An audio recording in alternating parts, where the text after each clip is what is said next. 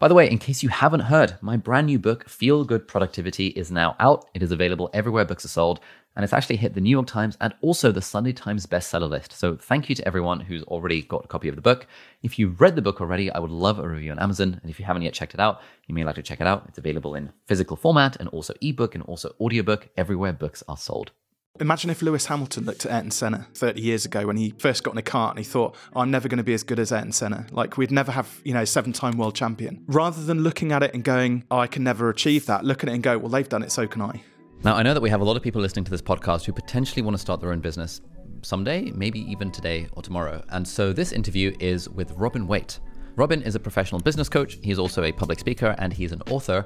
He previously built and sold a web design agency and is also building a software company on the side. Get out there and sell something for some money and see how you feel about it afterwards. It's as simple as that. You'll learn 90% of everything you need to know, because within having to do that, you had to market, because you had to make somebody aware that you had a program to sell or that you had a lawnmower to push around somebody's garden or whatever it might be. This has been one of my favorite episodes of the podcast, and Robin's book, Take Your Shot, was one of the books, I think I read it in like 2020 or 2021, and it featured in my top 10 books that I recommended that year. The reason why I wrote the book is because I know that there's some smart people out there who will read the book, learn what they need to do, they'll go out there and they'll just execute it. And then I went to deliver a talk in front of about 60 people, and somebody asked me, what's the thing that stops people from achieving their goals? And I said, fear, basically. Business owners need to fear the little things in life, business, ever so slightly less, that stop them achieving their goals. All right, Robin, thank you so much for coming on the podcast. You are, according to your bio, an author and also a speaker and also a business coach. You're the author of this very good book, Take Your Shot, which I read a couple of years ago and shared the shit out of on my email list because I just absolutely loved it.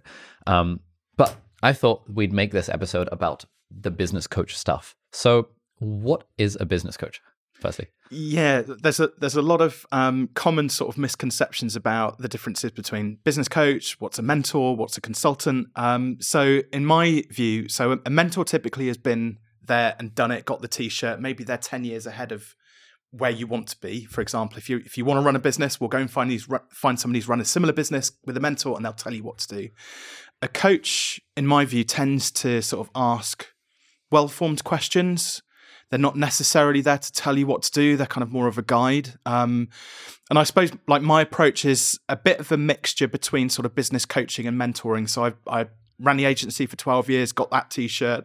And sometimes as much as you can kind of lead a horse to water through well-formed questions, people don't often get it. And sometimes they kind of need to just be told or shown what to do and away they go.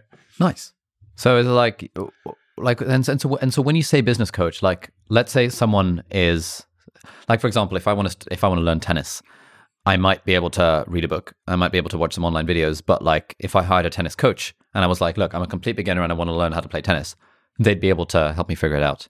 Is it the same thing for business? It's exactly the same thing for business, but there's a really important piece which you kind of missed out there as well, because there's going to be one day when you kind of are a bit lethargic, wake up in the morning and you don't really want to play tennis that much. Yep. And so your coach will be there and they'll like, hopefully not with too much kicking or screaming, drag you out of bed, get you onto the court, make sure that you're taking the right sort of nutrition and self-care and things like that. And it's kind of more of a nurturing sort of process than it is, just sort of giving people a formula and away they go. So there's a lot of accountability, which I do with clients. So again, when you're coaching somebody, typically what tends to happen is you're inviting them to do something which they maybe are a little bit too scared to have.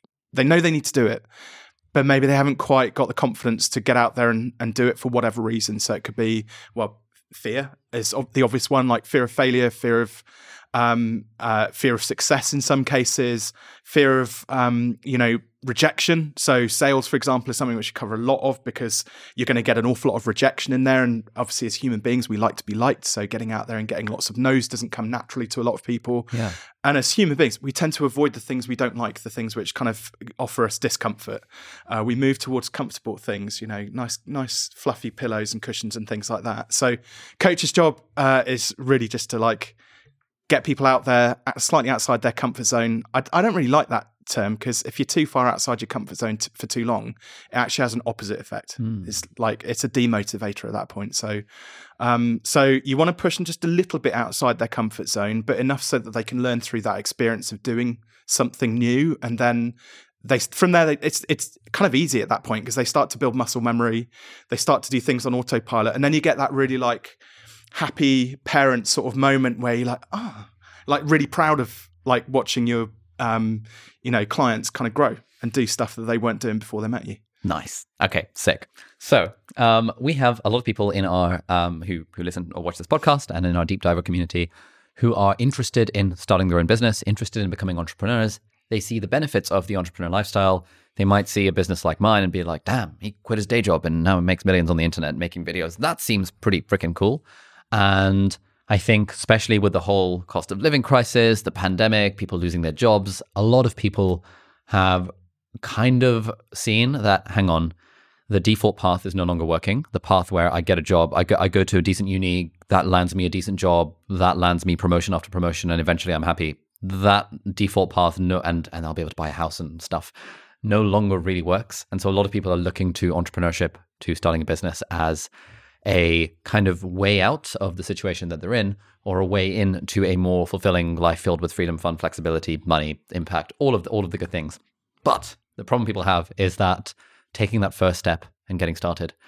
So I wonder can we sort of do a bit of a role play where I'm a total beginner coming to you as a coach, and I'll try and play the part and imagine myself how I was a few years ago potentially, and you kind of coach me through the process? Yep. Is that reasonable? Yeah, we could do that. Okay, sick. So I'm going to be like, right, Robin, I've heard, I heard you on Ali's podcast. I've heard you're a business coach. I think I want to start my own business, but it's so overwhelming. I don't even know where to begin. I've got a day job. Help me. What do I do? Cool. So my first question is why? Why? Okay. So I am working as a junior doctor at the moment, and it's really grueling, and I thought I enjoyed medicine. But actually, now that I'm actually working in it, I'm realizing that spending 40, 50, 60 hours a week working in the NHS, I'm not sure if I want to leave medicine, but I watched some of Ali Abdal's YouTube videos. He talks about the power of having multiple streams of income, preferably passive income. And so I was thinking, if I could make an extra 2K a month, 3K a month, that would be completely life-changing. I'd be able to go part-time in my day job, working maybe 2 or 3 days a week, and I'd be able to actually spend time with my girlfriend who I want to propose to, and we want to have kids. But I don't want to live a life where I'm sort of tied to wage slavery for 60 hours a week. Cool. Okay. So my next question is for you. So thank you as well for giving me all that backstory. I suppose I want to get an idea about how big a problem it is for you at the moment. Like, how long can you tolerate being where you are right now, would you say? Ooh, okay. So I'm like 2 years into my doctor career. Could you do it for another 6 months, a year? Yeah, I've got I'm finishing off my F2 year in about 6 months' time. So at that point, there's a very natural break point, but I don't have enough money to be able to sort of not work. Okay. And so I'm planning to do locums and extra shifts and stuff. And I can probably do that for a year or two. But if I continue on that point, and if I really want to go into medicine, then, the more years you take out of the thing, the harder it is to go back in. Yeah. But honestly, if I had to, the last 6 months, if I had to relive those for more than maybe another 6, I don't know if I can handle it. Okay. So, and did you say sort of 2 to 3K a month extra? Is that what you want to earn? Or is it 2 to 3K to get you out of where you want to be right now? So at the moment, I'm earning about 3K a month. Okay. And I'm thinking if I can get to, if I could have a business that even makes me 2K, that would be the absolute dream. It would be so good. I'd be able to then go down to 3 days a week. So so an extra 2K, drop you down to 3 days a week. Yeah. Okay. Cool. What do you love doing? I thought I loved medicine. That's no longer, it's no longer entirely the case. What do I love doing? I don't know really. I mean, spending time with family and friends. Okay. I used to play World of Warcraft back in the day. Did you? Yeah. Okay, that's interesting. I guess. Yeah. What do you mean? What do I love doing? So, I believe when you're starting a business, you kind of need to. There's 3 you mentioned lots of F's earlier on, but there's 3 F's which are really important to me. So freedom is the first one. So to be able to kind of live life on your own terms and do what you want to do. Yep. The second one is fulfillment. So find something which you're deeply passionate about, that you jump out of bed in the morning. Even if you weren't getting paid for it, you would do it anyway because you just love doing it so much. It just fills you up. Yep. And then obviously the third F is finance. So we want to create something for you that gives you the freedom you want, fulfills you, and also pays the money. Finances. Nice. Okay. So for example, and this is where we just throw some ideas out there and see what sticks. Okay, so imagine if you could earn an extra 2K a month streaming World of Warcraft. That would be pretty cool. Yeah. That'd be really cool. Are there people out there doing it at the moment? There are, but they're so like, that's like trying to be a professional athlete or something. Like it's such a small percentage of. But they started. They did. Why can't you? I think what's stopping me from streaming WoW is that I know that there are about 1 million people trying to do it on Twitch, for example, of which like 10 are making money. So that's like 1 in 100,000 chances of actually making any money from it. Yeah. Which to me feels like not great odds. Okay. And ideally, I'd like to start some sort of business where I feel the odds are more stacked in my favor. Okay. What are you good at? You know, I'm actually, I think I'm reasonable at web design. Okay. In that I used to do it when I was a kid, and then I kind of got out of practice when I got to med school because there wasn't enough time to do anything. But I always enjoyed that at school, and that was the thing. I'd get home from school and I'd be tinkering away back in the day on like my MySpace graphic banner thing, and then when MySpace died and Facebook became a thing, I would design signatures for people's forum accounts back when forums were a thing. You still remember MySpace? Yeah, oh my exactly. goodness. I know. I'm so old. Yeah, this business thing is a young person's game. I think I might be too old for it. But I used to really enjoy designing websites, and Okay. I used to really tinker away at my own personal website, and I thought about trying to make money from it, but Okay. then something always kind of held me back. And so that's something that I think I actually used to really enjoy back in the day. So there's something holding you back. There's already a recurring theme or pattern in here, and I wonder what that might be. What do you think it might be? If I think, okay, I could make money from web design, for example, because I know that web designers are a thing, and I know that people do make money from it, and I know that web design agencies are a thing because I've come across them on the internet. But if I think of it, I think I'm not good enough. I think I don't have the skills. I think why would anyone pay me for anything? I think even if I did have the skills, how on earth would I find people to pay me for websites? And then I think even if I did do that, is it actually something that I would enjoy? Okay. And So all of those things like perfectly valid, but how do you know that any of them are true? What evidence do you have? Yeah, honestly, I don't really have any evidence for it. No. I think it's just the fear of like, I know my skills in web design are kind of old now. I know that the frameworks and stuff have evolved. People are using all this new software, which I don't yet know how to use. And yeah, I guess in my mind, I'm thinking it's going to be a way harder hurdle to cross. Okay. But you thought becoming a doctor might be hard. You did that. That's a good point. Yeah. Yeah. So you're perfectly capable. Yeah, I guess the thing with medicine is that the path is laid out in front of you. Yeah. You have a very clear next step, and you know that, okay, I just need to do this thing. And if I just do the thing, and I'm very good at doing the thing once I'm told what the thing is.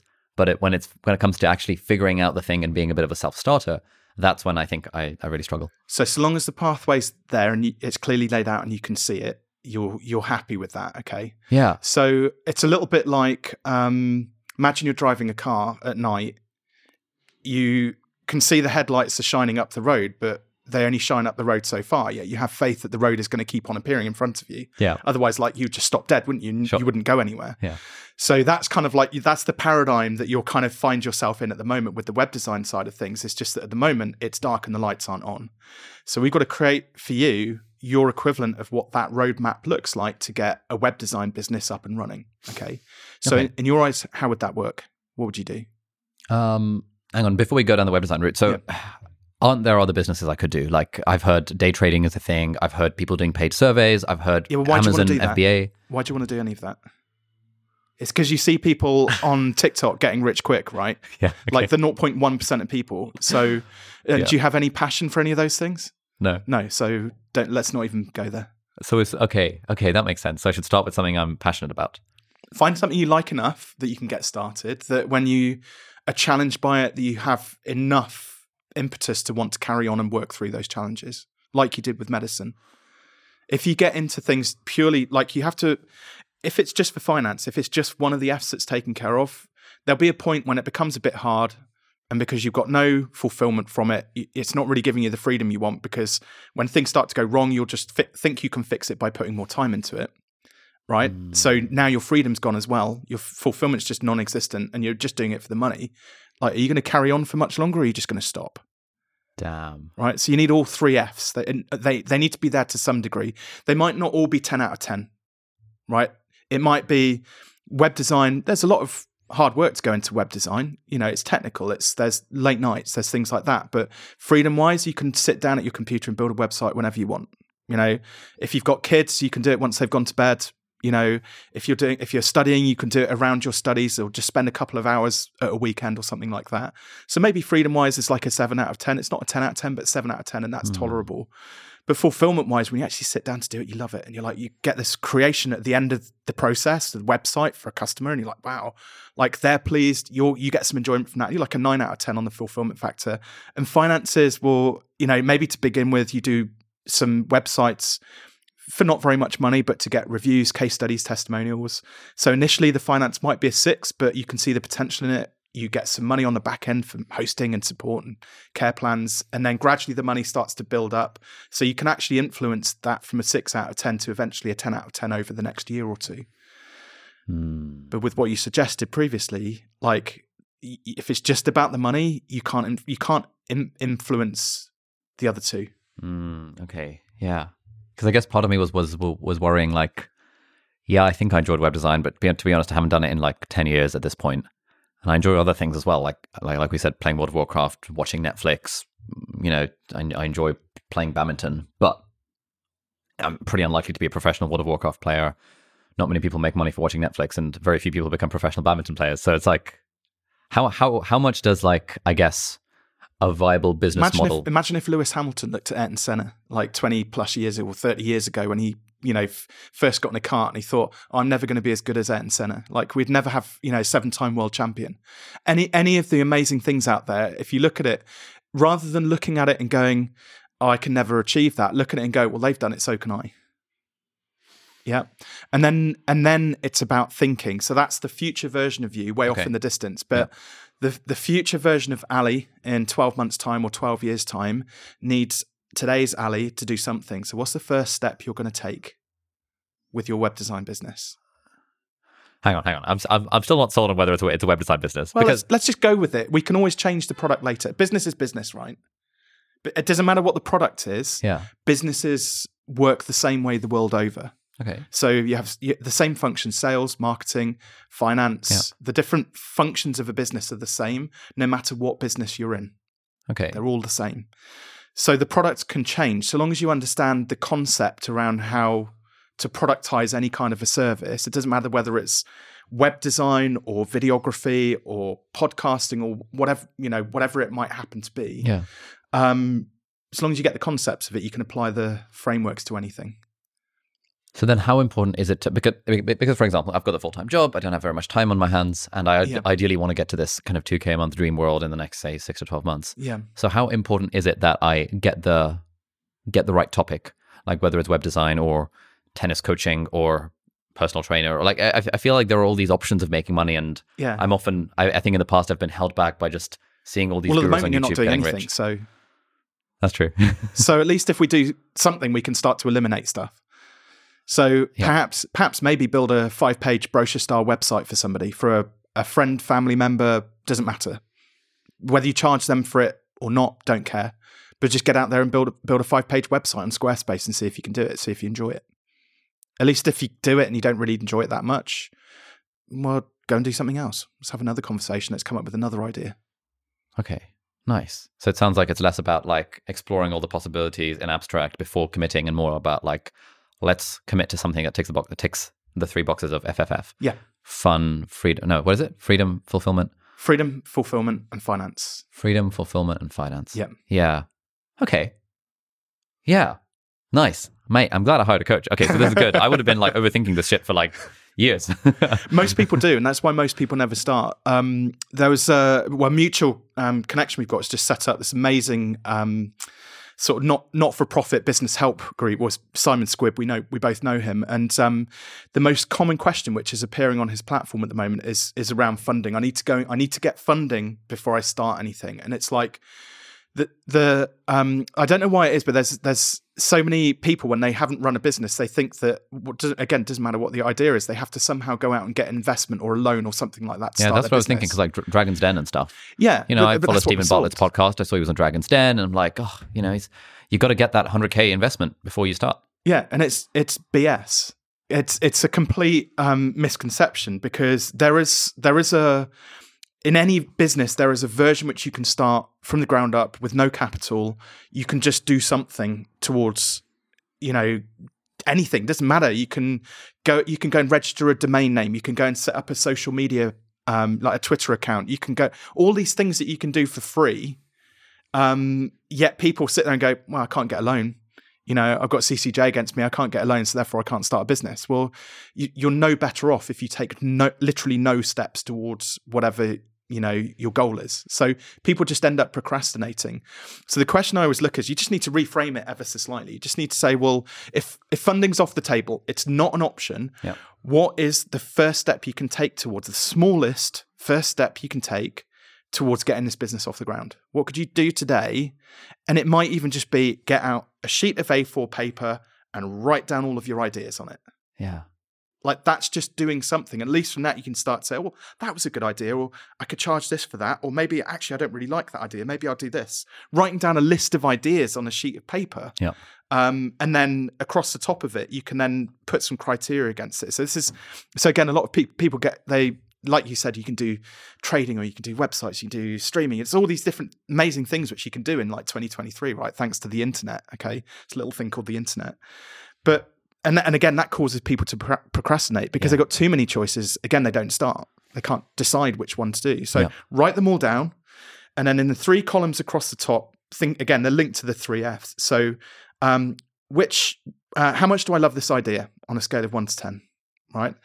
And the second column is, if I do this, if it's like a business idea, and I do this for clients, what results, how likely is it that I can get good results for the clients? We'll mark that one out of 10. And then the final one is, can people afford to pay me for this? And we grade that out of 10. Ooh. And you can add in as many criteria as you want. And so each idea, then you end up with a score out of 30. And quite often, cream rises to the top. You end up with 1 or 2 really solid ideas where they might not all be 10 out of 10s, but if you can help somebody and you're passionate about it and they can afford to pay you for it, that's a solid business idea. This episode is very kindly brought to you by Huel. I've been a paying customer of Huel since my 5th year of medical school, since 2017, actually since before I started my YouTube channel. And I first started using Huel because my life was pretty hectic. I was juggling lots of different things like medical school and exams and trying to sort out publication points for my future doctor job applications. And alongside, I was running a business, I was building an app, and I was trying to maintain some semblance of a social life. And so Huel actually came in really handy for that. If you haven't heard of it, it's basically a meal in a shake that contains all of the ingredients that are essential to thrive. It's got a perfect balance of protein and carbs and fats and vitamins and minerals. And these days, the Huel Black Edition is my absolute favorite. It comes in 9 flavors. Salted caramel is my personal favorite. And the Huel Black Edition is particularly good because it is a higher protein version than the Huel original. It was the original that I was using back in 2017, but the Black Edition came out a few years ago, changed the game because it's 40 grams of protein for 400 calories. I'm trying to get hench, and so I'm keeping an eye on my protein intake. And it's so nice that I can get that high protein hit as the first thing in the morning. Huel is also very affordable. It comes out to £1.68 per meal for a 400 calorie meal, which is actually way cheaper than most of the other options on the market, and certainly way cheaper than other, even standalone protein shakes. Like I said, I've been a paying customer of Huel since 2017. My friends literally make fun of me as to how much Huel I have in the house. And they're like, what? You have all this Huel? I'm like, yeah, it's actually so good. So if you're interested in signing up for Huel, then head over to huel.com/deep dive. And if you use that URL, A, it helps us out because then they're keen to sponsor more episodes. But B, you get a completely free t-shirt and a free shaker with your order. So that is hopefully an incentive to use huel.com/deep dive. And actually, I interviewed the founder of Huel, Julian Hearn, on this very podcast in the very first season. So you can check out that episode if you like. It's got rave reviews, really good episode, all about starting and growing a business. So anyway, thank you so much, Huel, for sponsoring this episode.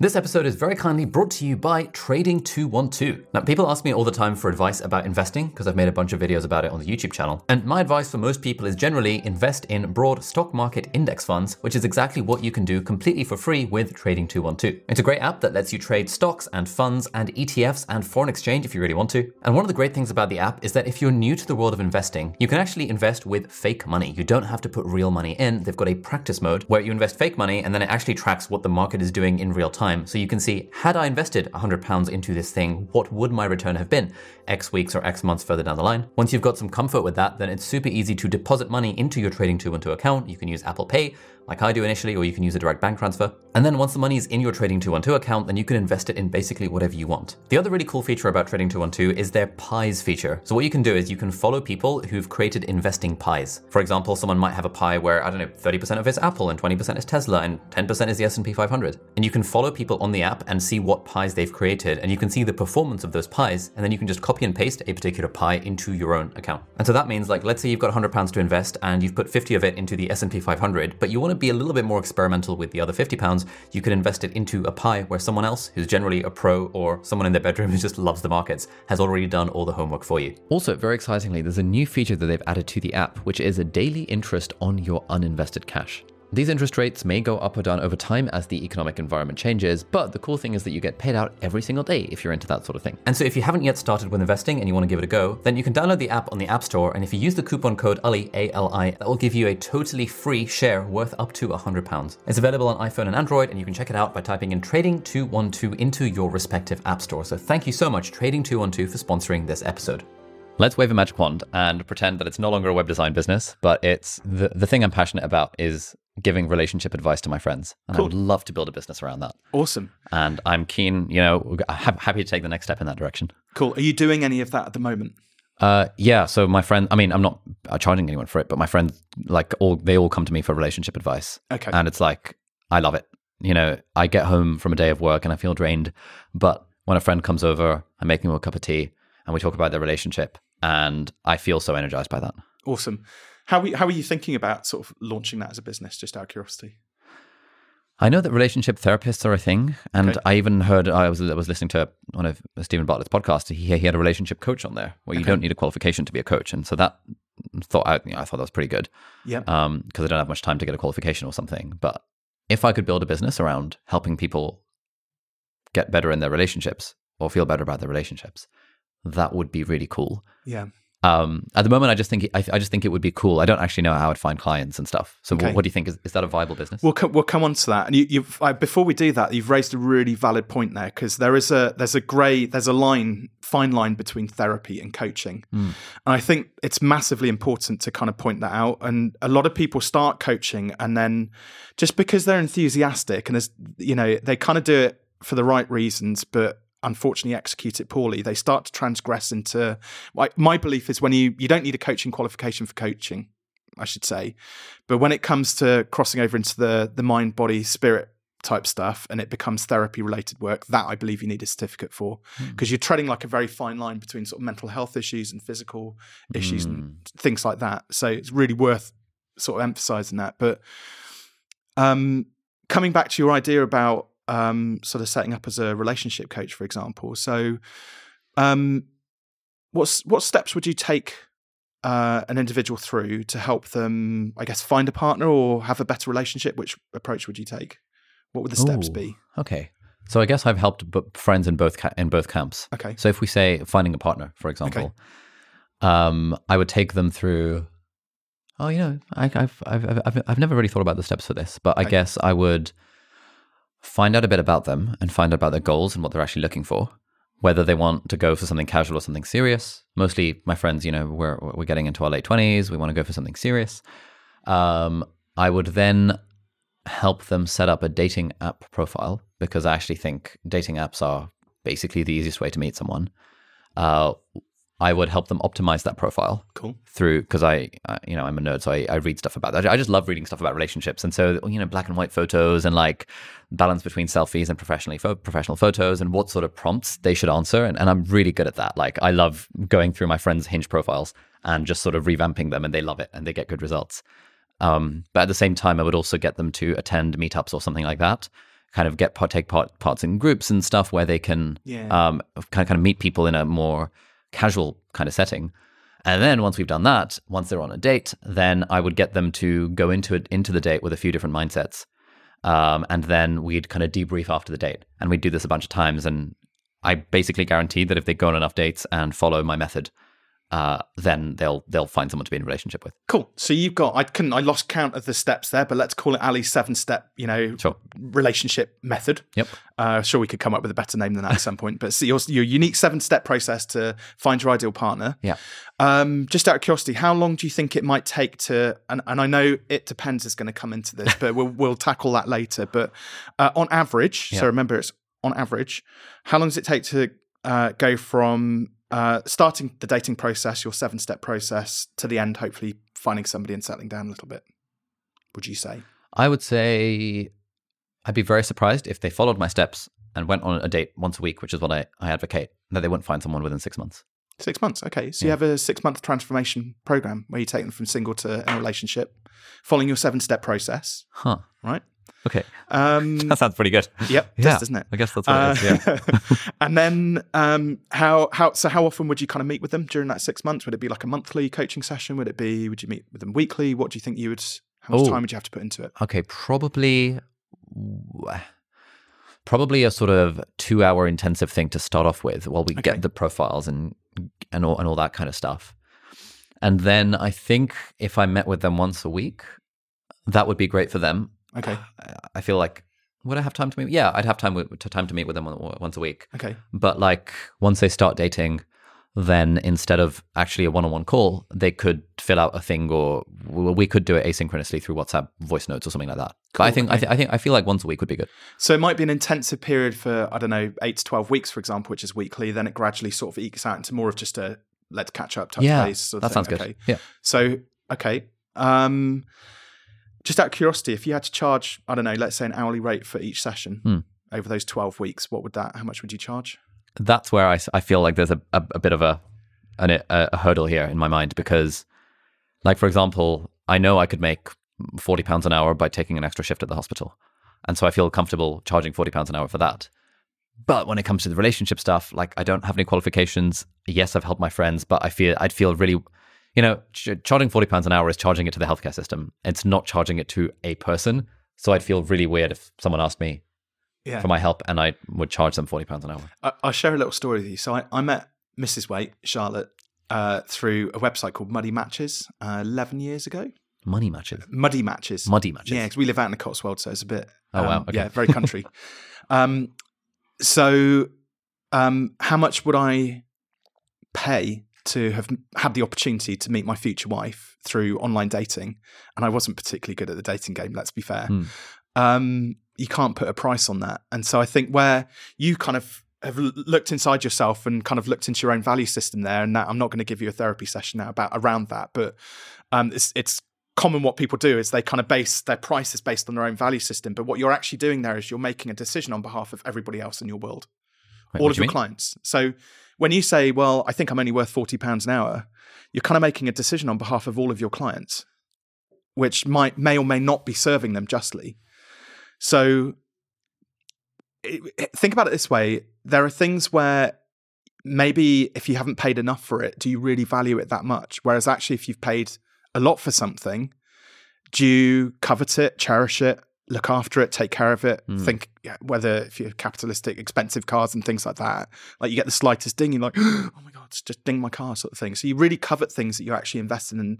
So when it comes to coaching especially, it's much better to be at the more expensive end of it, because then what you get is clients who are invested in the process.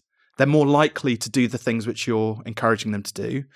And as a result of that, they're more likely to get better results, right? So if you're charging 5 to 10K for this transformation program. 5 to 10K? Yep. My goodness. We'll come on to that. Okay. Okay. So this is part of the coaching process. Yeah.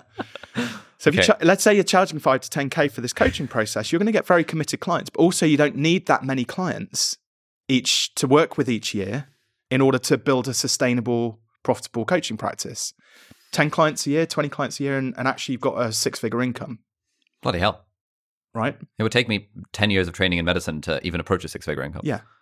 So, and this is where a lot of people get business wrong. So I want to focus on, let's stick with where we're going with your coaching business for the time being now, coaching practice. So 6-month transformation, we've got this intensive 12-week period. Yeah. You were thinking, well, £40 an hour. I was thinking like 10 quid an hour because I'm like, what the hell do I know about this? Okay, stuff? well, Yeah. even at £10 an hour. So for a weekly session, say, which is an hour plus all the different touch points. But you're talking there of like charging like, I don't know, 200 quid for £200 for like a program, 6-month program, right? Yeah. If you think about it. Yeah, that's pretty cheap. Okay. Yeah. So this is where we break into, like, people see pricing as binary. Okay. So binary thinking. So it's either yes or no, I'm in or I'm out, it's too cheap or it's too expensive. Okay, yeah. Right? And at £200, I think your face said, that's too cheap. I can't believe I was going to charge that much for my time. I'm worth more than that. Yeah. Well, you'd earn more than that as a Yeah, doctor. I can make that in one shift. And then when I said 5 to 10K, your eyes popped out of your head, across the table. And so, but what we've got now is we've got 4,800 numbers between £200 and £5,000. Okay. Yeah. And sure. there's a future version of Ali that's, again, selling his coaching program for 5K, maybe not today, but in the future. Yeah. So we can do.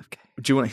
We can do. You've seen me do this before, I think, Ali. But the Jedi mind trick. Do you want to play a Jedi? Let's play the Jedi mind trick. Play the Jedi mind trick game. Okay. So I'm gonna start at £200, and the reason I do this exercise, well, I'll explain it afterwards. Okay. So we're gonna figure out what level you need to be selling this at as of today. If you're going to step out and work with your first coaching client, okay, so £200, 500 for the 6 months. Yeah, for the 6 months, £500, £800, £1,200 already. Crikey, 1,200 quid. So, yeah. So you're everybody has a poker face, right? For whatever. So whenever, so initially when you were trying to figure this out, how much you should charge and the structure of your program and what am I worth, you're trying to solve it intellectually. Yeah.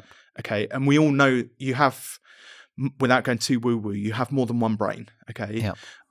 Our subconscious brain is very intuitive. And so that's why intellectually you were like £200. But when we started to look into your subconscious of where you actually truly value yourself, you're like, well, 1,200.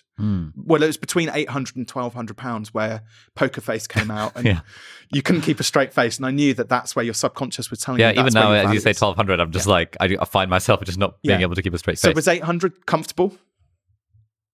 You're not disagreeing with me. So what we want to do is we don't want to stay in comfort zone because we don't actually learn that much in there. You've got to stretch yourself a little bit. So my advice would actually be, if you were going to go out and sell this hypothetical coaching program, you'd go and pitch 10 to 20 people at £1,200 for that 6-month transformation process.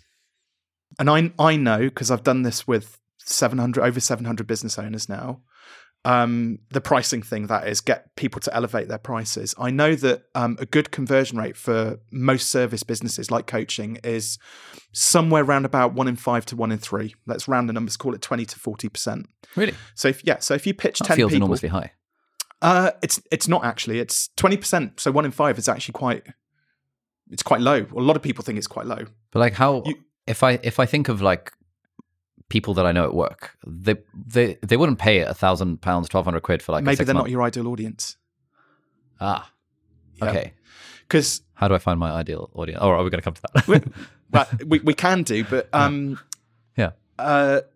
the other way to look at it as well is again, people approach this from the wrong way round. They go, I'm going to build my product and then hope that people come and buy it. Right? Yeah. What we actually want to do is we want to come from the other end of the spectrum. Okay. So if your goal was to make 100K from your coaching business. 100K? Damn. Okay. Yeah. Right. So, but okay, what would your goal be? If you were starting from scratch, you're going to give this a shot. If I could make 2K a month, so that's like 24K 2K a a year. month, 24K a year. Yeah. Okay. So now what we do is we take 24K, we divide it by £1,200, and it's roughly 20 clients. Yeah. If I had 20 clients. Could you service 20 clients? Do you have the capacity to work with 20 clients over the course of a year? So if it's weekly calls, that would be 20 hours a week. 20 hours a week. Yeah, that's quite a lot. It's a lot coaching. That's a lot. Yeah. Very energetic. I don't know if I'd have the time to do that. Yeah, so how many could you, do you think, work with? Okay, let's think about this. So, I work Monday to Friday and then some weekends and night shifts and stuff. So if I had flexibility on when I could book them because my rota is weird,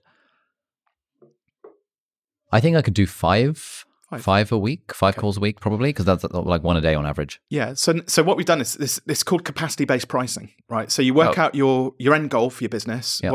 How much money do I want to make? Basically, it's very simple terms.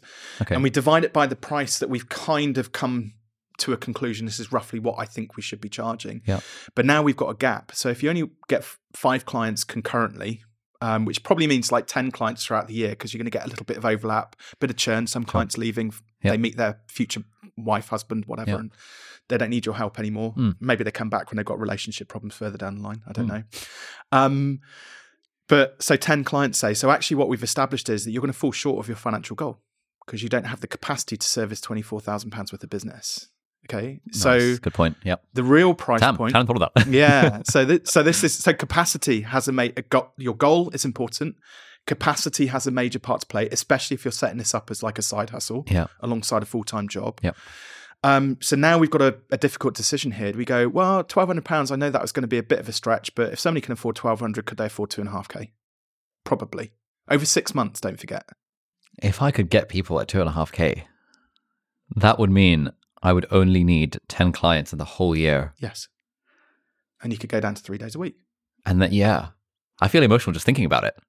And I'm not even like faking here. I'm just like, just sort of imagining myself in that position. Yeah. If I break the fourth wall a moment, I'm just like, oh my goodness, that would actually be transformational.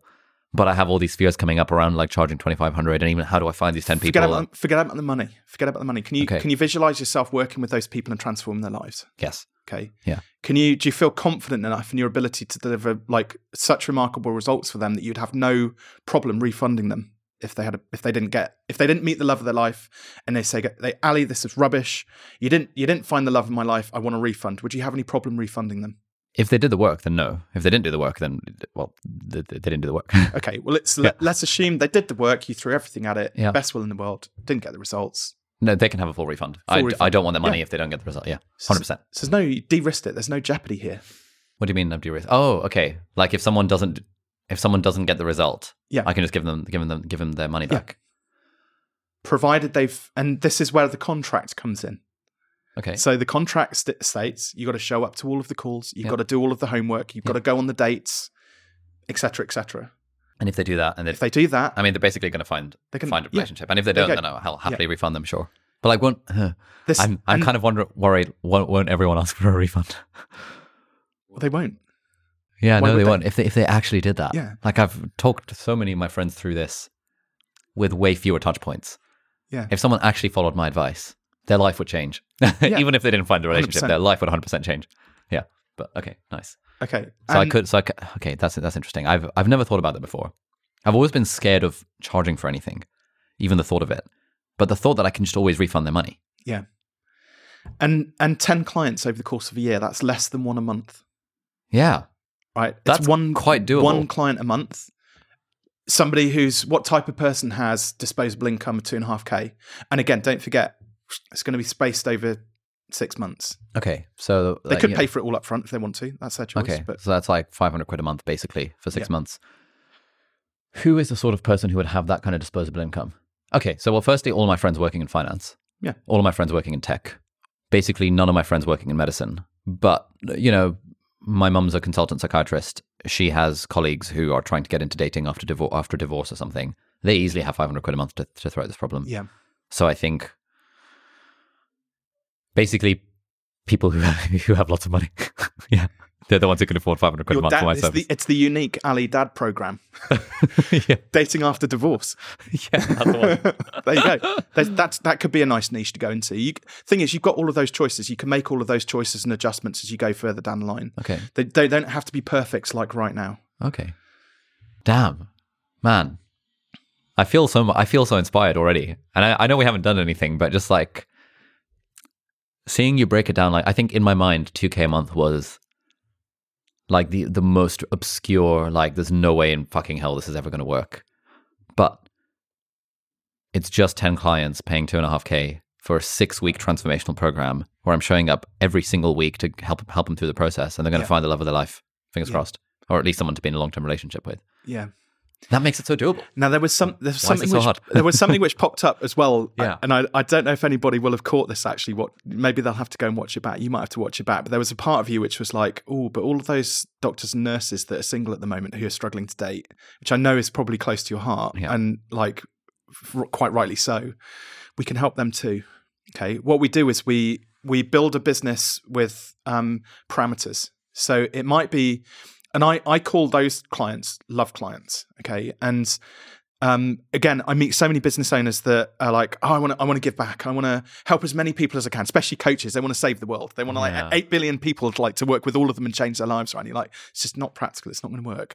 But what we can do with the love clients is we can build a business where, let's say, for example, if you accelerated this and maybe you charge even more or you get a few more clients in on that one-to-one basis, and now you're working full-time in this business. Well, now you've got 5 days to do as you please with, right? Yeah.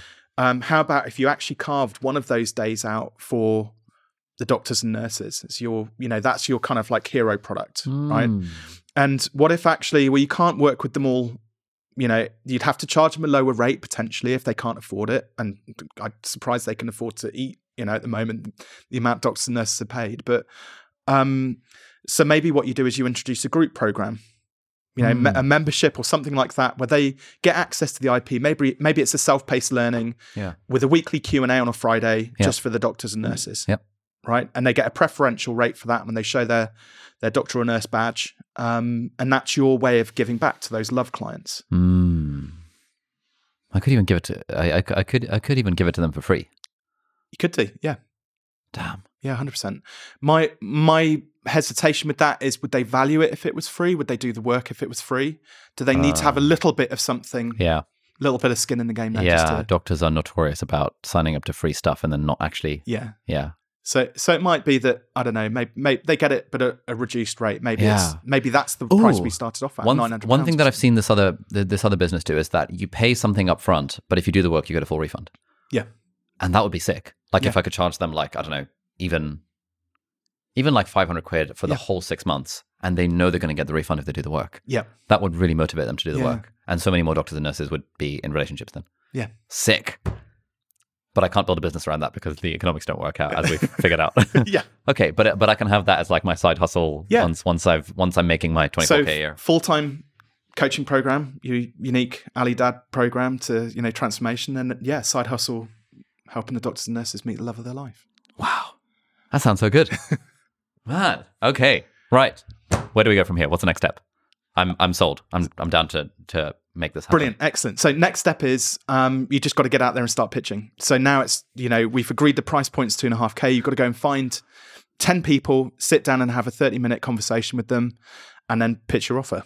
I can guarantee that if you find 10 people who are pretty much the right sort of client for this, based on that 1 in 5 to 1 in 3 conversion rate, which I talked about. So somewhere between 2, 3, or 4 of those people are going to say yes to this out of those first 10. And like if we're working on just like worst case scenario, 1 in 5 are going to say yes. Sure, so you've only got to do 5 consultations a month with prospective datees to get that 1 client a month that you need to make this work. That feels very doable. Yeah. I'm pretty sure I can convince people that this is worthwhile. I've also got the whole clinical communication skills going for me. I'm just like, how the hell am I going to find 5 of these people each month? Where do they hang out? Where do single people hang out? Bars? Yeah. What are they searching for on Google? Are they in Facebook groups? Like, this is where you've got to start, like marketing 101. Okay, that's what you're asking me for, basically. Fine. Yeah. Marketing 101 is 4 very simple steps. Okay. So first of all, once we figured out who our ideal client is, so if those are, like you said, you kind of listed off a few that the consultants, the bankers, the lawyers, the people working in finance in the city. That's it. Yeah. So there's a few different audiences there. Step number 2 of marketing 101 is we then ask the question, where do they hang out? So probably they're scrolling through Facebook, maybe on Instagram, probably looking at dating sites and things like that. We can start to look at psychographics and demographics based on our ideal clients. So demographics is easy because that's like, age, gender, location, those sorts of things. Psychographics though, which is where it starts to get interesting with step 2, is like, what are their behaviors? So what magazines do they read? What Facebook groups are they in? What pages? Who do they subscribe to? What podcasts do they listen to? All of those sorts of things. Behaviors. There's another tier below that, which is like, I call it the identity layer. So this is like, it's probably easier if I talk about sort of the types of clients I work with, because this is where I sort of learned about this. I've noticed that a lot of my clients have like a slight edge to them. Like So for me, for example, I like to go surfing and cycling. I love going down a hill. I think the fastest I've been on my pedal bike is 52.5 miles an hour down a hill locally. So it's pretty fast and scary. I've surfed 12-foot waves. So I have like this edgy sort of side to me. And it seems like that's my identity. I like surfing and cycling. And I seem to attract clients who have that similar sort of edginess to them. They're into their like slight extreme sports or ultra marathons, or they go out doing, wild camping on Dartmoor and stuff like that at their weekends, on their own and whatnot. So they've all got this slight edge. So finding clients who share similar values to you, have similar sort of identity to you, actually makes the process of finding clients that much easier. Oh, okay. Interesting. So you can identify them where they hang out. Okay, yeah. As you said that identity thing, it made me kind of realize that I think my identity, I was very sort of bookish when I was in school and university, and still am, and wasn't really one to hang out at parties and things, which is why when we thought about the bar thing, I was like, I don't really go to bars. But I imagine there are lots of people like me who are kind of a little bit socially awkward, but who still really want to be in a relationship and who could do with a lot of help with their dating profiles and things like that, because those are the people who I was like that back in the day. And it took me reading about relationships to really diving into it and then applying the insights to my own life for me to realize, there's actually a method here and it's not that hard. And so if I can find those kind of like nerds rather than the jocks, like my ideal client is not someone who was on the football team at school. There's someone who was maybe top 20 in the year group at school and was in the bottom set of PE. That's the person who I think. Yeah, exactly. Yeah. That's the person. Yeah. But is it any wonder that your friends come to you for like relationship advice? Yeah, but all my friends do you see? All of my friends are nerds, yeah. Yeah, so the identity layer is actually like massively important. Yeah. It's more important even than the demographics and psychographics. Yeah. Okay. So, and that gives you clues, because there will be places online where they'll hang out, and you can start to then target your marketing at them. So step 1, who's your ideal client? Step number 2, where do they hang out? Step number 3, we've got to go to them.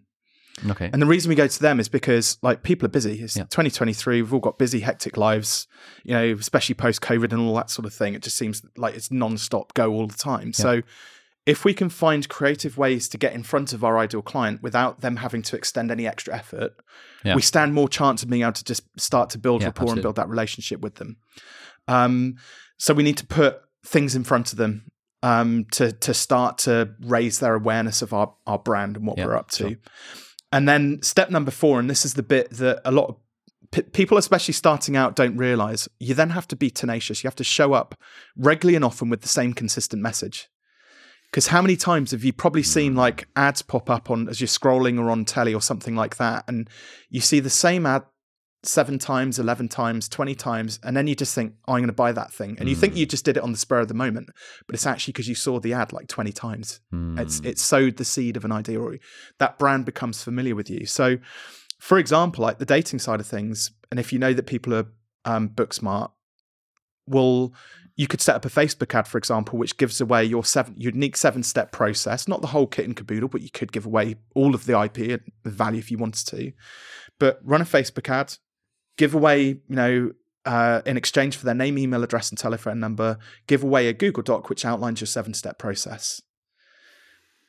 And if they're that way inclined, they can follow those steps and go and find the love of their life under their own steam. Yeah. So it's the reason why I wrote the book, is because I know that there's some smart people out there who will read the book, learn what they need to do, like what they need to get from the book. They'll go out there and they'll just execute it. Yep. There's a small percentage of people who are able to do that. Yep. But we also know there's a bigger percentage of people who get very excited about that 7-step process, not quite have the confidence to be able to do it themselves, or can't quite see themselves doing it, or whatever is stopping them from like getting started with it. So who are they going to turn to get some help? This is going to be a banging Google Doc. Yeah. Yeah. And it's going to have a couple of case studies in there of like happy, success stories of clients, couples that have got together as a result of the work you've done with them. Yep. Maybe you've built a Facebook community and it's got some, it's got some wins in there. So if people you have your Friday wins, people put, I went out on a date last night. It was absolutely amazing. Hoping to go on a second date. Bang, that we cut and paste that. We pop that into the Google Doc. Yeah. So we're building up a whole sort of thing around sort of social proof. And it's a Google, it doesn't need to be a fancy website. No. You could build a website if you want to, but it could just be, for now, we want to get something up like bootstrap it. We can make it better later. We're going to take a very quick break from the podcast to introduce our sponsor, Brilliant.org. I've been using Brilliant for a few years now, and it's a fantastic online platform for courses in maths and science and computer science. Now, one of my life philosophies is that we should all endeavor to be lifelong learners if we want, because it's good for the mind, it's good for the body, it's good for our general happiness and health. And Brilliant is a perfect resource from this because you can really level up your own thinking in terms of maths and science and computer science without having to spend hundreds of thousands of dollars on extra degrees or extra courses. Now, the courses on Brilliant are actually great because they take what could be dry topics in maths and science and computer science, and they turn them into really interesting, interactive, and enjoyable kind of experiences where you learn a little bit and then you apply it in practice, and then you learn a bit more and then you put it into practice. And it's almost like the system that we used to use in our tutorials back when I was at university at Cambridge, where you would learn a little thing and then you'd be paired with a world-class expert in the thing, and they'd be asking you questions and you'd be kind of figuring it out together rather than being spoon-fed information like we're normally taught in school. Each lesson on Brilliant is broken up into 15-minute bite-sized chunks, and so wherever you are in your day, you can find a little bit of time, you can go on the app and you can level up your brain rather than scrolling social media or whatever the other default activity might be. And it's pretty cool as well because they're constantly updating the library of courses. For example, they've recently released a course, Introduction to Algebra, and this is like a visual representation of algebraic thinking. Now, I thought I understood algebra because I did maths in school, but actually the way that Brilliant explains it with kind of the stories and the puzzles and the interactive exercises as you go along has really given me a new understanding of algebra that I just didn't have before, and that maybe you would need to do like a maths degree to actually get that grasp of what algebra actually is and why it's so important. So if any of that sounds up your street and you'd like to level up your thinking and your knowledge in maths or science or computer science, then head over to brilliant.org/deep dive, and the first 200 people to click that link, which will be in the show notes and in the video description as well, will get 20% off the annual premium subscription. So thank you so much, Brilliant, for sponsoring this episode, and let's get right back to the podcast. The way that I've approached everything at school and university, it's like trying to aim for perfection, because when you hand in the assignment, you can't just improve it later. You have to work on it so hard and then... But you have to remember though, Ali, like when you're in medicine, lives depend on it. It has to be perfect. Yeah. Right? And there's not many things that have that level of jeopardy in them, like what you worked through with medicine. And when it comes to business, like, you know, I think everybody thinks that it's the equivalent of somehow walking across the plains of Africa, and you know, a bit different when you've got to walk 10 miles to the river to get, and there's hippos and lions and things, actual things that can eat you. Whereas like in business, you can make mistakes, you call them failures if you want to, but you can use them as opportunities to learn. And there's only two things that can possibly go wrong. You lose a bit of money or you lose a bit of face. So you look a bit stupid, or you back to where you started again before, and you go again. You come up with another idea, another Google Doc, another Facebook ad, another whatever. Wow. And the thing is, like inside, we think that everybody's watching us. Yeah, I'm thinking all my friends, all the nurses at work, all of my junior doctor colleagues are going to be like, "Huh, what a twat! This Ali guy thinking he can give relationship advice. He doesn't even have a qualification." It sounds to me like they're not true friends. Your true friends will be like supportive. Well, my true friends wouldn't care. They'd be like sick. Yeah, exactly. I'm thinking about the colleagues at work. Yeah. Well, screw them. Screw them. Let them do them. Yeah. And this is about building success for you. Okay. So marketing 101, figure out the target audience. Yep. Where do they hang out? Yep. Go to them. And what was the last one? Be tenacious. So show up regularly and often with the same consistent message. Do I have to do this via Facebook ads, or like how? No. What are the other? You could go. So it could be. There's probably like dating meetups, for example, where single people go on. Like, you know, I know you said you don't necessarily like the whole idea of going to a bar. It could be a bit cringy, but there's.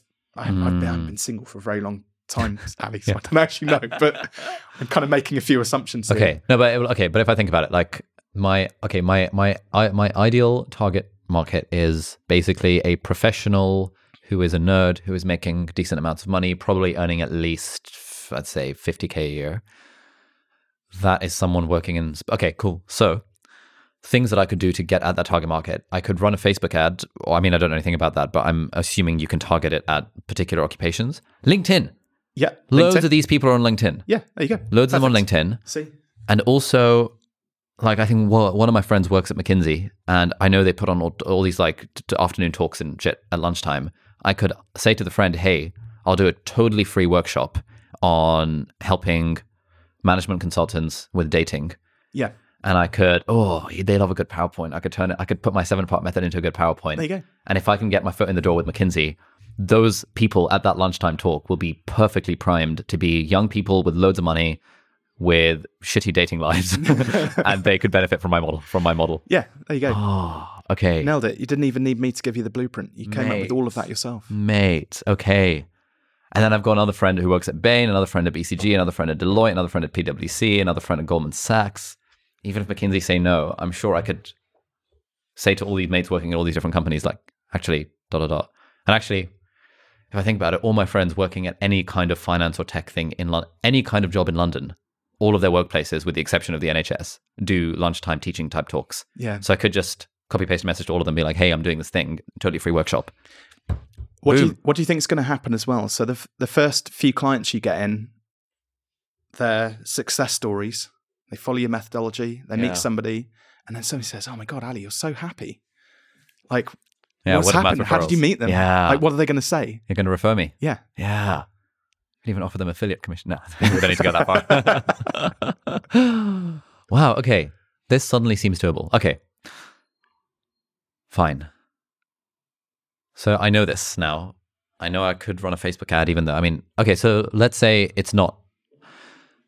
don't have access to these kind of networks. And let's say I don't have any friends working in the sort of places where I could attract my target audience. How would, for example, a Facebook or LinkedIn ad help with something like this? Like I've seen ads on Facebook, LinkedIn, and stuff, but I have no idea how they work. Yeah, so it accelerates the process. If you think about it, people are saying that people are sort of mass migration away from Facebook and into TikTok and other things like that. But right now, there's still however many 4 billion people still registered on Facebook. So you only need 10 people. Surely there's 10 people out there, who fit the profile that you've kind of laid out. So it's kind of more to amplify. I like to think that your first 10 clients probably are already in your network. You probably already know them, all of those people that you just listed off.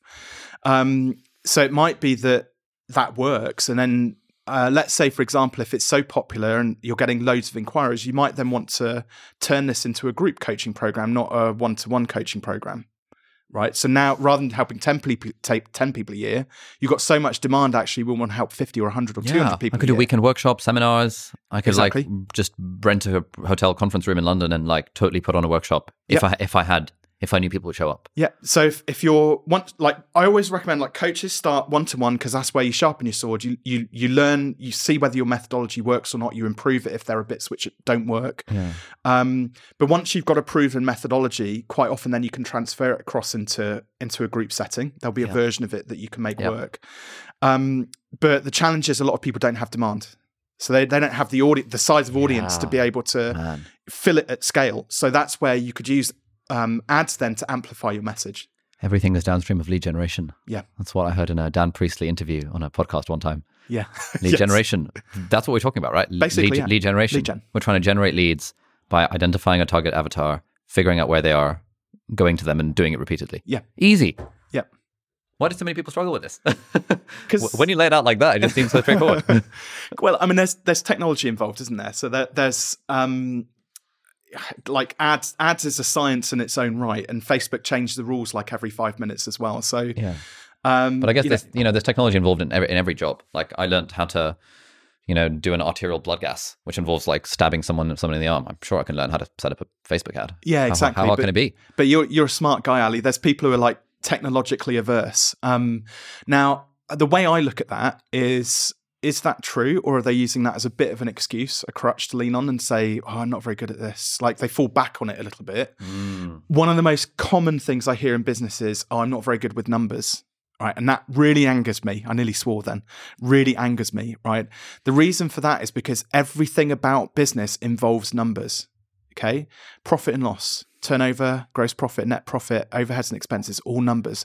Conversion rates, number of leads which you need, number of website visitors, number of likes, comments and shares you get on your Facebook post, the number of people who like your Facebook page, they're all numbers. You look at everything within business, it all revolves around numbers in some way, shape or form. So I don't believe business owners can sit there and say, "I'm not very good with numbers."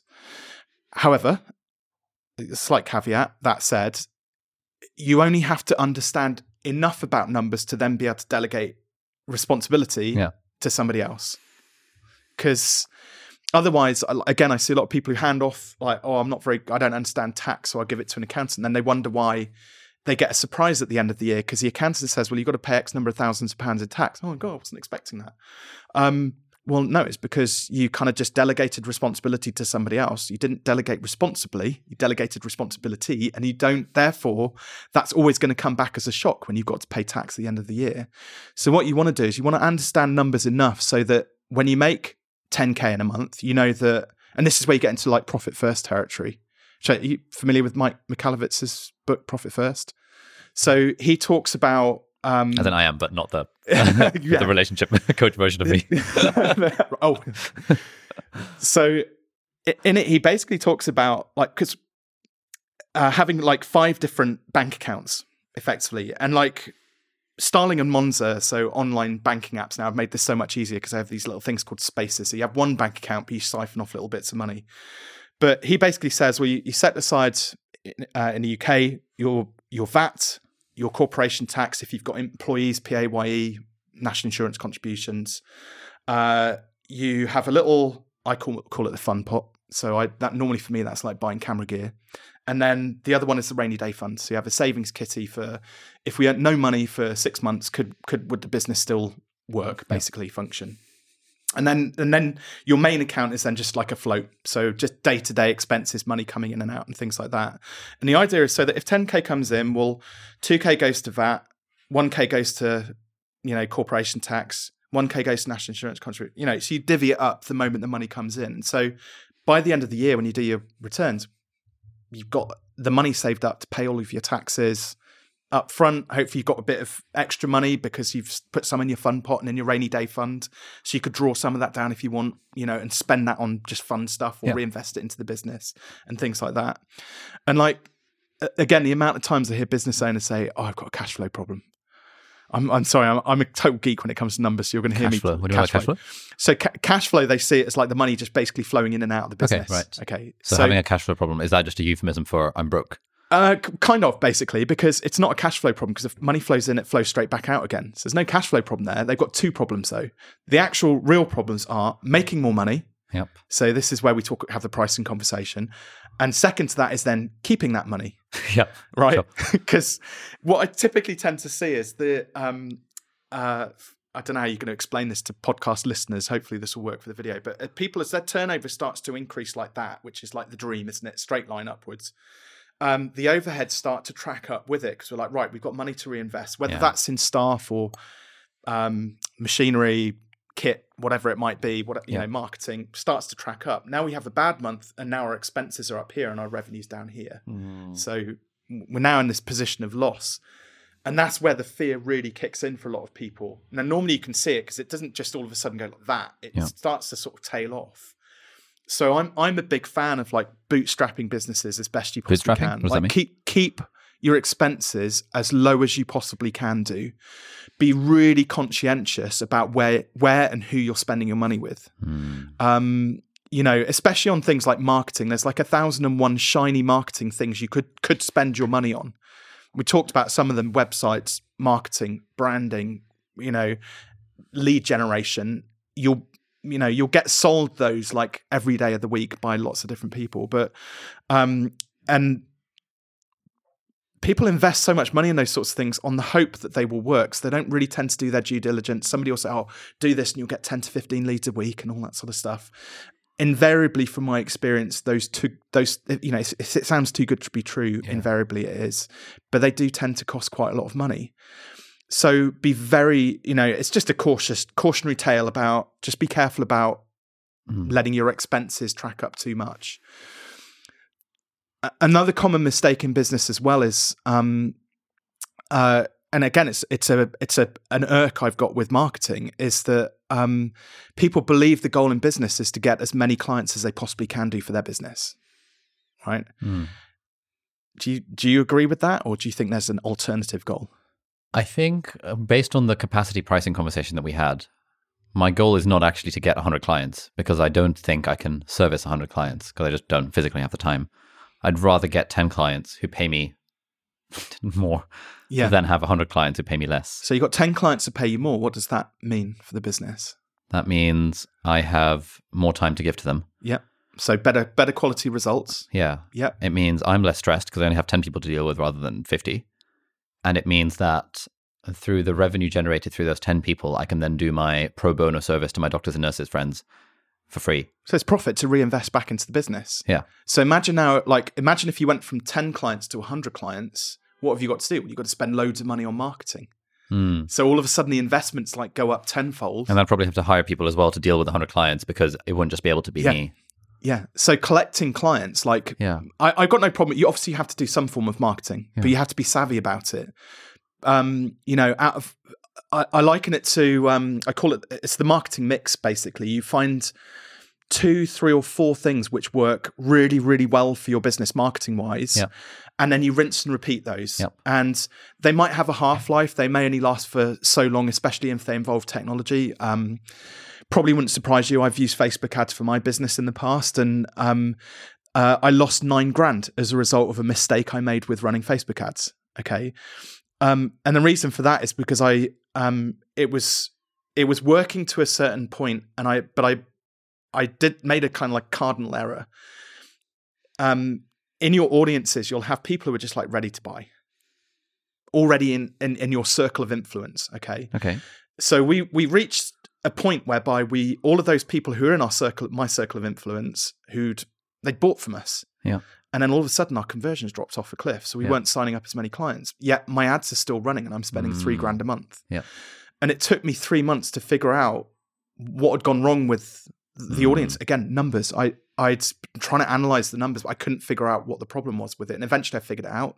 But in the meantime, I've spent 3 months spending $3,000. So it's a costly mistake, right? So we kind of got on this when you said that you don't like it when people say, I'm not good with numbers. Yeah.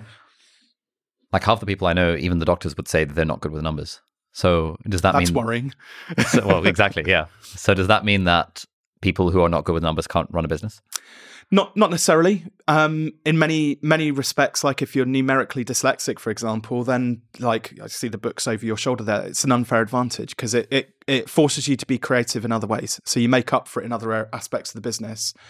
It might be that you've got to find the support of somebody who does get numbers within the business. Okay, have a mentor, a coach, or an accountant, some kind of an advisor who can help you out in that respect, and just say, "Oh, you're overspending a bit here, or you could be making a bit more profit there." Yeah, I think if I'm being honest, most people I know who say they're not good with numbers, they're not actually numerically dyslexic. Maybe 1 in 30 of them, if I think of people that I know. They manage to do drug dosing completely fine. They manage to do kind of weight and drug calculations. But maybe because they didn't do A-level maths or A-level further maths, they think, "Oh, I'm not good with numbers," and it's a story that they've just told themselves repeatedly, to the point that the thought of dealing with tax or hearing fancy words like operating profit and margin and all that shit gives a real kind of emotional sense of overwhelm. Yeah, I think it's a sense of stepping outside the comfort zone rather than really being a case of being numerically dyslexic. The motivators, though, to understand just profit. The goal in business is to make money, by the way. Yeah. Have a profitable, sustainable business. And that is ultimately the thing that everybody wants. Yeah. If you said to those people that you could be making $3,000 a month doing your business, will that prompt you to learn about the numbers? They'd be like, "Well, yes, obviously." Yeah. But I think it's one of those excuses, just I'm not good with technology. Yeah. But we come on, let's be fair. Tax is boring. I'm not going to lie. Sorry if there's any accountants listening to this, but it is dull. But again, just you don't need to understand tax and things like that. Leave that to an accountant. But so long as you understand turnover and net profit, just those 2 numbers. Yeah, so how much money is coming in and how much you have left. Yeah. Then that's a good start. Right. So at this point in our relationship coaching practice, by the way, do I need a name? Do I need a business card? Do I need a website? What's the deal with all this stuff? Not yet. Those can all come later. But to launch a business, you just need to get out there and start talking to people.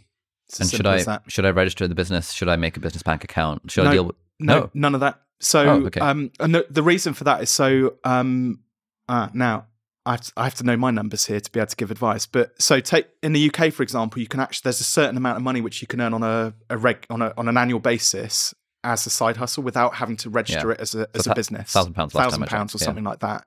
So you could, for example, just go out and your first client actually charge them £900 and stay within that threshold just to try it out, just to see whether it works, for example. You can go self-employed to start off with, and then obviously as part of you just have to do a tax return at the end of the financial year, declare any income, pay the tax. keep it nice and simple. You don't need a business bank account or a limited company or anything like that. You know, sometimes when you're starting out, simple is better. That said, I think sometimes it's good to offer the other flip side to it as well. So, for example, when I shifted from my agency practice, which I was running, into the coaching practice, there were certain things that I wanted to set out intentionally to do the right way, do things the right way with. So, for example, I knew that I wanted to earn 100K a year in my coaching practice. I set that as like my big, hairy, audacious goal from year one. Like, that's what I wanted to achieve. And so 100K business has to be VAT registered. So from day one, I went limited, I went VAT registered, and I set out with that intention. And part of that was like just future pacing myself. Yeah. Because that's the business I wanted to be, right? Yeah. So you can have the more laissez-faire approach, might be, and people vary. So if you're slightly risk averse, you're not sure whether this has got legs or not. Yeah. Let's just dip our toe in and try it on for size and see whether the shirt fits. Yeah. Or if you're like, no, I'm going to make this a thing. I'm going for it. I'm going to do it properly. Let's set up a limited company, go VAT registered, and Nice. go for it. Okay, I've just asked ChatGPT, give me name ideas for a relationship coaching business where I do 6-month transformations for people to help them find a life partner. And I've got a bunch of names. I like option number 9 is Connection Catalyst. Nice. And I've just searched for that on Google, and there is in fact a Connection Catalyst Limited, but it was dissolved in 2018. So that's probably good. Cool. Connection Catalyst. That's the name of my business. Boom. Okay. Job done. So the stuff that we've gone through so far, kind of figuring out the business model, identifying the target market, blah, blah, blah, blah, blah. Would that happen in like one coaching session with you? Or like what's the process for like an ordinary person starting completely from scratch? And how long does it take to get them to a idea that they then take action on? Yeah, I mean, it's like anything. Sometimes people get it in one session and away they go. Sometimes everybody operates at different speeds. So sometimes it might be a 3 or a 6 or a 12-month journey which they've got to go through. And especially like one of the things we were talking about was running this as a side hustle. Yeah. So if you've got a full-time job and you have less resources available, i.e. time, obviously it's going to take a little bit longer potentially to achieve those goals. But I did work with one client who so they joined Fearless on the Tuesday. We did a coaching call on the Wednesday. They had 2 sales calls on the Thursday and Friday. Yeah. And they doubled their investment that they paid me in that. So in 4 days, they'd made double the money back that they'd invested with me. So it can happen super fast. On the flip side of that, I worked with a communications consultant, and she was very honest up front. She was like, I've got some money to save. I'm not desperate for clients. I've got one specific client I want to work with. So she was in the educational space. She wanted to work with UCAS, and that was like her dream client. And so she did some other bits on the side as and when they came in, but it was effortless, organic. And it took a year, but eventually she closed a 180 grand contract. So in her words, it was worth the wait. Yeah. You know, and that was when she'd been doing sort of previously sort of day rate at like £200, £250 a day, to then get a 180 grand contract. It was life changing. You know, that was the catalyst for her, her communications consultancy, then to go on and get bigger and better clients off the back of that. Nice. So, okay, question. Let's say we'd taken the conversation towards the relationship thingy. We went down this route of like, what's the transformation you can get them in what amount of time? Yeah. And I just kind of went with that because you pushed me in kind of in that direction. But now I think about it, what is wrong with just charging hourly? Okay, I'm teeing you up for a layup here. Thank you. What's the problem with hourly pricing? So, or like a day rate? That seems cool. I mean, I did a video about this, that I actually truly believe that hourly rate charging is unethical, right? And the reasons for this is, so imagine if you did want to go and get a website done, for example. Maybe you're doing a beauty parade and there's 3 web designers, okay? So web designer number 1 comes along, Ali, and he says to you, well, I can build you a website, I'll do everything you want to do. It's going to take me 10 hours. And I'll charge you £100 an hour for it. So about £1,000. And Sure. you think, okay, cool. So he goes away. What he forgot to tell you, though, was he's not been doing it for very long. He's not particularly good at it. Because he's not charging enough, he's taken on too many clients. So he comes back eventually about 5 months later with a bit of a hack together sort of website. It doesn't have the blog or the shopping cart on there that he promised you. And what do you say? Where's my blog and my shopping cart? Yeah. And can you add them on? And he says, well, yeah, I can add them on, but it's going to cost you another 5 hours. And you're like, well, okay, but I thought you told me it's going to take 10. And so he reluctantly agrees. He says, okay, well, I'll just build it. Now, you're annoyed that he's at one end of the spectrum as a customer. He's now a bit reticent because he's not getting paid what he thinks he's worth because now he's doing work for free effectively. Yeah. Most people are ethically, morally upstanding human beings and they wouldn't just tag on the extra money. But the mere fact that you could tells me that hourly rate charging is a broken business model. Okay, so there's our first clue that hourly rates don't work, right? Web designer number 2 comes along, right? So he says to you, he's more experienced. He says, Ali, I could build your website in 30 days. It'll have everything which you want on it. And I'm going to charge you £100 an hour for it. But because I'm better than the other guy, I can do it faster. So it'll take me 5 hours to do it. I'm thinking, well, you're getting a good deal as the customer, but surely the guy who can do it better and faster and deliver better results, why does he get paid less than the guy who's less experienced and is still learning and making a bit of a hash of it? So again, tells you that there's nothing unethical going on there, but it tells you that hourly rates is a broken business model. Yeah, the incentives are wrong here. Yeah. So now we get web designer number 3 comes along. It's absolute website ninja. He says, Ali, I'm going to build you the website in 7 days, have a shopping cart. It'll have the blog on there that you wanted. You'll be able to edit all of the content yourself. We'll get it connected up to Google Store. So your products will be listed in there within about 14 days. And we'll be selling your products. And by the way, if we can't get you a 10x ROI on the investment you make with us within the first 12 months, we'll give you your money back for that. Plus, we'll also pay you £1,000 for wasting your time, which you can spend on the other 2 people who are kind of playing at it. Yeah. That's someone I'd be like, wow, this is some good energy. Cool. Ask me how much? How much is it? 10K. 10K. Yeah, let's go. Cool. So, but it's 10 times the price of the other 2, if you think about it. Yet because he's got a clear idea about, he's got his processes down, it's all systemized. He knows that he only works with, YouTube influencers, for example. So he only has one type of client service. He knows that he can, I say he, could be a she as well, that they can deliver remarkable results and they can do it predictably. And therefore they can put that guarantee in there that they're going to deliver you those results. Damn. So the value proposition is that much stronger. Hourly rates don't exist in that transaction, even if it only takes that person an hour to build it. Yeah. Nice. So if I were to start starting a relationship coaching business, I shouldn't think hourly pricing is my go-to. Definitely not. It's got to be based on the results which you deliver for clients, pure and simple. Is there any business that is good to do hourly pricing on? Could I not just do some one-on-one coach consulting equals and, I don't have to think too hard about it. They can just book via Calendly link or something. You could do, but listen to do you notice the language you used in that? Oh, I could just do this. It kind of feels a bit like you're just playing at it. Yeah, I'm just half-assing it. Yeah. Yeah. So are you serving the client when you're running your business like that? No, I am essentially serving myself because I don't want to work too hard. Yeah, exactly. Okay.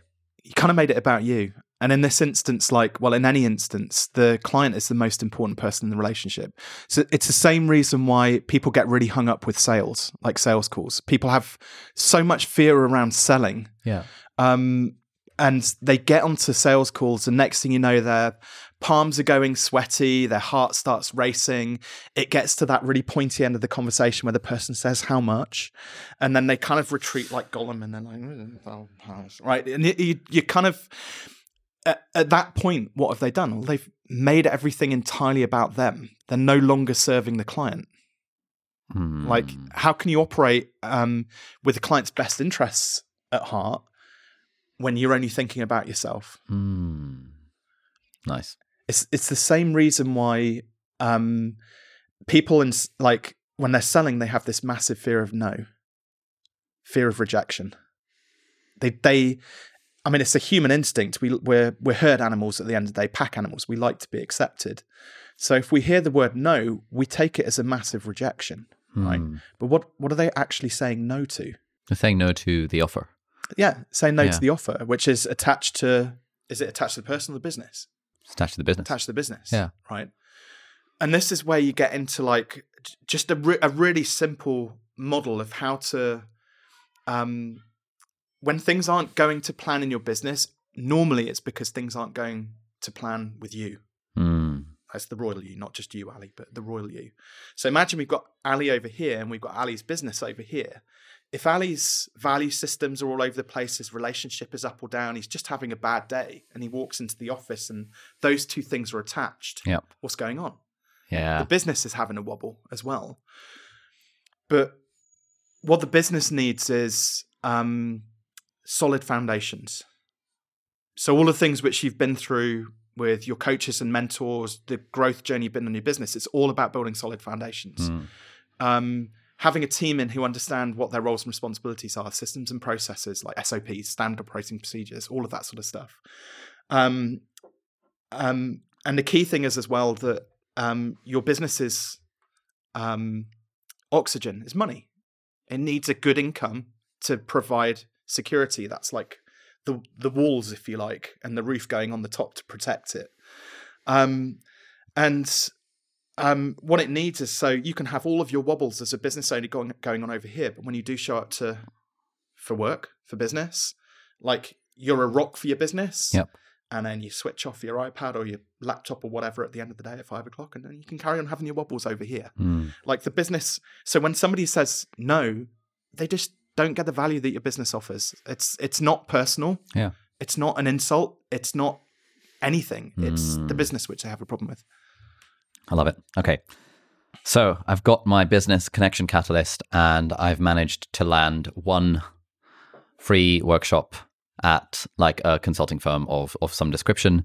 And because I listened to the Daniel Priestley interview on Ali Abdal's Deep Dive podcast, I chose not to charge for that workshop. So because I wanted to get my foot in the door, because everything is downstream of lead generation.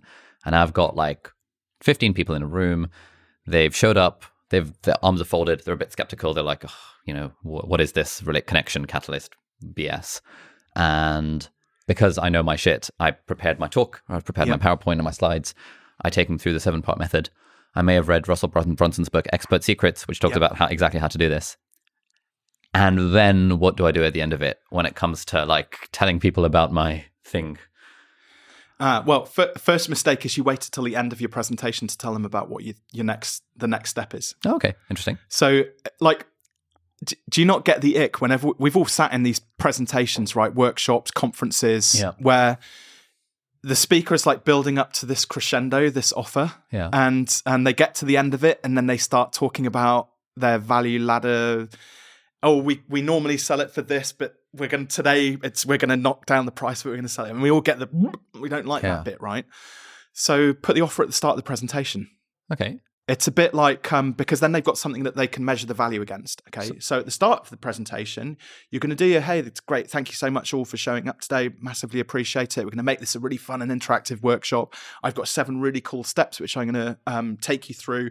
And by the end of it, you'll know everything you need to go to get your dream partner. But just before we go into that, I just want to tell you a little bit more about me and what I do. So then we pivot into the pitch. So you can tell people about your credibility, your authority, like why you, all of those sorts of things.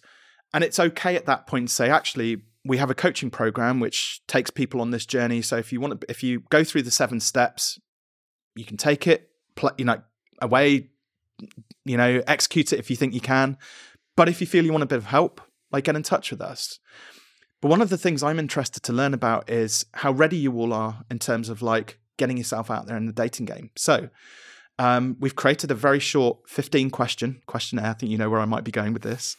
On Score app. Here's the QR code. Scan the QR code and just quickly take the quiz. Yeah. And then you sit back 2 or 3 minutes. Everybody scans it. They go through. Yeah, people love taking quizzes. Yeah. So and what it tells them is you could make it about what type of data am I? So like a profile type quiz. Yeah.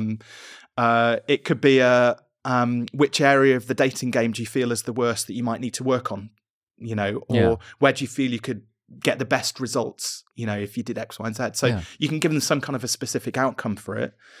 Now you've got the leads. which is great. Name, email address, telephone number, hopefully, and a bit of data about them through your Score app. And all of that icky sales bit's kind of done now. We can just park that and we can just go and deliver the value. Man, that's good. That is good. I'm going to start doing that at the start of my keynotes and stuff. Because people love a quiz. And it's so much nicer to have at the start than at the end. Yeah. It's like a little icebreaker. Yeah. And they get a bit of information. We get the salesy thing just out of the way and done. And everybody can relax. Yeah. Do you think you're going to get better or worse results after that? Probably better. Yeah. Yeah. Absolutely. That's more chill. Yeah. That's way more chill. Yeah, and then like them doing the quiz as well. Like the thing with a lot of these quizzes is that it makes you realize all the holes in your knowledge. This is what one of the things in learning design as well. You give the class a quiz up front before you teach them the stuff, so they see how bad they are, and they're like, "Oh crap, okay, I don't know this. I'm therefore going to pay attention." Whereas if they don't know what they don't know, it's less powerful. Well, and what's interesting as well is like if you do it at the start and nobody really knows what to expect, whatever you kind of throw at them, they're more inclined to do it. Yeah, because I can't remember who it was, but getting people to take action. So I think it was Simon Sinek talks about the laws of diffusion, about how so you have like the early adopters, and then as people as you implement change. At what point do people kind of adopt that change and then start to kind of get engaged with it? And then you get the laggards, the people who are just like, they just won't do anything that you throw at them at all. It's a similar sort of process when you're doing sort of presentations and things like that as well. Where am I going with this? So, what kind of backs this up? There's another great internet marketer, a guy called Frank Kern, who's like brilliant in like the copywriting sort of space and internet marketing space. And he did a talk in front of several thousand people, and he said, I'm gonna give you the secret so that you can all be millionaires, but you need to follow these very simple steps." And he listed off the steps, which was basically go and buy this book, make sure you follow the steps in the book, read the book 10 times and follow all the steps, and then you'll get all of the riches that you want. The book was called The Richest Man in Babylon. Oh, no. Yeah. And as he's kind of walking people through these steps, the camera panned around to the audience, and he's like, right, I want you to go to Amazon or Barnes & Noble. I want you to search for this book. So get your phones out and search for this book. I want you to buy the book like now. And it pans to the audience, and there's like several thousand people there. And you could count the number of people who had their phones out buying this book on like your hands and your toes. So there's 20 people out of thousands of people who are about to be delivered the secret to buy a book, and yet they can't even find the energy to take the first step to buy the book. Yeah. Let alone then actually follow the steps in it and execute it. Yeah. It's probably like one person out of that entire audience who did it. So this is like the, I don't know what you call it, the resistance you're up against. Not just when you're trying to sell something. In marketing, there's this natural sort of resistance which you're fighting against. There's a Twitch streamer called Ludwig, who's also a YouTuber. He's absolutely huge. And he has a YouTube video, which is something like how to be a successful streamer in like 10 steps. And it's like a sort of hour-long video. And he's like, starts off by being like, okay, I'm going to teach you the 10-step process of how to be a successful streamer. Why should you listen to me? Well, because I've blown up and I've done this and I've done this and I've done this. So you really should listen to me. And I'm going to tell you the steps. Let's go for it. Step number 1, pause this video right now and just answer these 3 questions. What's your goal? How much time are you willing to put in? Blah, blah, blah. And then he's like, no, I'm serious. I know, I'm sure you guys are going to keep watching, but like genuinely pause the video right now. Seriously pause the video and write down these things. And he says that like 5 or 10 times. And so I was like, okay, you know what? I'm going to pause the video. I wrote down those things. And then I pressed play. And he's like, right, I estimate less than 10% of you actually pause the video. If that's you, then quit right now, because there's no way you're ever going to make it in the streaming world. The streaming world requires so much this, and this. Yeah. I am the biggest streamer in the world, and the fact that you have literally not followed me saying to you 10 times, pause the fucking video and write and write these 3 things down means there's just no way in hell you're going to make it. So switch this video off right now and just da-da-da. And the comments in the video are like, oh my God, he called me out so much. And I felt good because I was like, I actually paused the video and took action. But I could have imagined a time in my life where I was like, oh, it's fine. It's not going to work anyway. But I was like, this guy knows his stuff. If I follow the steps of a guy who's done the thing, then it's obviously going to get results. It's natural selection, basically, Ali. That's what's going on in that moment. And then people are sat there at home going, why him? Why not me? And it's like, well, you didn't do something simple. You didn't take the simple first step. to start to move towards your goals. You made up any excuse or put up any brick wall for yourself that you can possibly find to not make it work. I think there's almost a natural kind of defense mechanism that people have when it comes to, I think especially in the UK, I feel like Americans have less of this defense, at least from what I've seen at conferences. Any sort of a natural defense to anything that seems even remotely like, oh, this person's trying to tell me what to do, or they're trying to promise something that's too big. And this sort of natural, or this skepticism that we have towards following the advice of someone who's been there and done that. And we don't have that skepticism when it comes to a tennis lesson or a guitar teacher, but we have that skepticism when it comes to a sales coach or a marketing coach or a business coach or anything remotely in the make money realm. Why? Any thoughts on that? I think it's down to just what our preconceived ideas are about that thing. Like, you kind of know a little bit about, like, if you're going to show up to a tennis lesson, you know that you're probably going to have to run about a bit and swing your racket and hit a few balls, right? So that you've kind of got a preconceived idea about it. I think to a lot of people, there is a certain element of mystery around what business is, what it means. And I always say to people, like, you can do the website and the branding and the domain names and all of the things like the goal setting, the business planning, all that sort of stuff. But 90% of everything you need to learn about business, you will get from just getting out there and selling something. And it doesn't matter whether it's £20 to mow somebody's lawn, if it's a 6-month transformational dating program. It doesn't matter what it is. Get out there and sell something for some money and see how you feel about it afterwards. It's as simple as that. You'll learn 90% of everything you need to know, because within having to do that, you had to market, because you had to make somebody aware that you had a program to sell, or that you had a lawnmower to push around somebody's garden, or whatever it might be. Yeah. You had to sell something because you had to have that awkward conversation. Okay, yeah, I'm interested in you mowing my lawn, but how much is it going to cost? Well, I'll do it for 20 quid. Oh gosh, well, my gardener charges £15 now. Why are you so much better? So in that sales process, you learn something about yourself and about your processes and your business and all those sorts of things. Then you move into onboarding, client onboarding, giving somebody the next steps. What's their first session? What does that look like? What time am I going to show up with my lawnmower? Then it moves into client fulfillment, actually doing the work. At the end of it, the doing the work is tricky, because unless you're getting feedback throughout it, if somebody's watching over you whilst they mow the lawn and they have a go at you because your stripes aren't quite right on the lawn or whatever, or maybe in the coaching program, somebody sat there a bit confused and saying, well, I don't think that's going to work for me because I don't want to use that app for my dating because for whatever reason. So you might get some feedback within the fulfillment. But then at the end of it, you can then see, well, does the client pay you and are they happy? Or do they not pay you? Are they unhappy and leave negative reviews? But within that, what can I learn from it? Yeah, it's a fairly step-by-step process. Yeah, basically. But along the way, for some reason in people's head, there's peril. Oh, what if I put my marketing out there and it doesn't work? What if I try and sell something and they say no? What if I try and onboard the client and then they backtrack on the agreement? What if I try and start doing the thing and find that I'm not very good at it? What if when I've done it and I'm not very good at it, I get a negative review? So there's peril. Think about Harry Potter and the journeys that he goes through, there's adventures, there's peril all along the way in there. But again, it comes back to, what's the two things that could go wrong in business? You look a bit stupid, or you end up losing a bit of money. And actually, neither of them are that bad in the grand scheme of things. Love it. Yeah, I think one of the things that really helped simplify the whole business stuff for me is just appreciating that there are only a finite number of actual business models that you could follow. There's like the service-based business model, where you are selling a service and you do something and someone finds the thing valuable, or you help them with something, they find the thing valuable and they pay you for it. Cool. Or you make some kind of product, whether it's a physical product or a like online product, whatever the thing is, and someone finds the thing, they pay you for the thing, and that's all well and good. And then maybe on the side, you have like a content business model, which is like you make the content, the platforms pay you for it, and then you sell something, either a good or a service to someone further down the line. And essentially outside those three, then you start getting into complicated territory, like, for example, day trading and sort of trying to use money to make money type stuff. But and it starts to get complicated. Yeah. And I think when most people think of, oh, I want to make money on the internet, I want to start a business, they don't think, oh, I'll just sell a service or sell a product.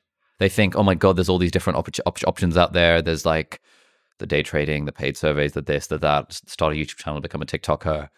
I guess I could, I don't know, start a web design agency. It feels like one option out of many. But whenever I speak to actual entrepreneurs, it's like they've built a service business or they've built a product business. And that's kind of all there is to it.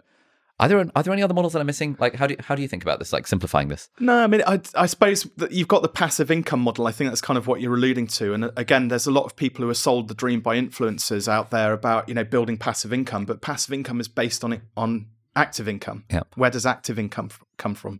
Products and services. Yeah, goods and services. Basically. So it always, all the roads lead back to that, basically. So I don't believe there are any other models out there. Yeah. No. Nice. I like it. I think it really simplifies things. Okay, so I've been working with you, and I've said to you, Robin, right?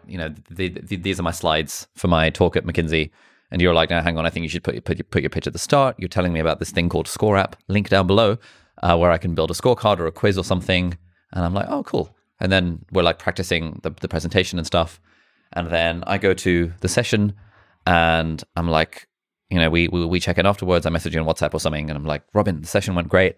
I've already got 3 people at the end of it who came up to me and who said that they wanted my coaching services. Yeah.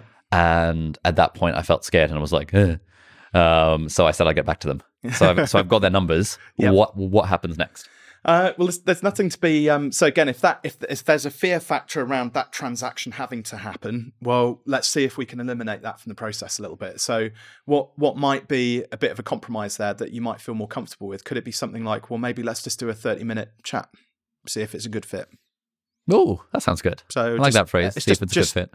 Let's see if we gel together. Let's see if we can work together. Yeah. You've got a bit of data about them already. And that's a free chat. It's a free chat. Yeah. Some people you could pay, some you could charge for it if you wanted to, a small amount if you wanted to get commitment. But given they've sat through like a 40-minute presentation with you, filled out your scorecard, you've already built up a bit of trust. They know you from your YouTube channel, for example. They're more than likely going to show up. So a free chat takes all of the risk out of it for both of you. You still need a process for that chat. Okay. There needs to be some sort of structure for that. So you take the person on a bit of a journey. But ultimately what you're looking for is like that chat it's a qualification process. Think of it as like an interview. They're interviewing you to see whether they can work with you, but you're also interviewing them to see whether it's a good fit. Okay. And I have a rule of 3 for those chats, 3 red flags. If I spot 3 things during that conversation where I think, not sure about that, and I'm going to have to think of some examples now just so you've got something that's point of reference. But it could be that, I don't know, maybe they worked with 3 dating coaches before and it didn't work out. Okay, that's interesting. Why didn't it work out? Is it the date 3? It'd be unusual for them to have found 3 of the worst dating coaches and it not work out. Or is it just a coincidence, or is it them that could be the problem? And a lot of people don't like making it about the client necessarily, but we want to focus on them and have their best interests at heart. We don't want to take their money if there's going to be no chance of them meeting the love of their life at the end of it, right? Yeah. That's the right thing to do. What other red flags could there be? It could be if like all the way through that chat, they're like, how much does it cost? How much does it cost? How much does it cost? How much does it cost? How much does it cost? And you want to pace them. You could either be transparent and just give them the price and say, but how I would position that is, I'm going to give you the price, but we're still going to go through a process on this course so you get value from it.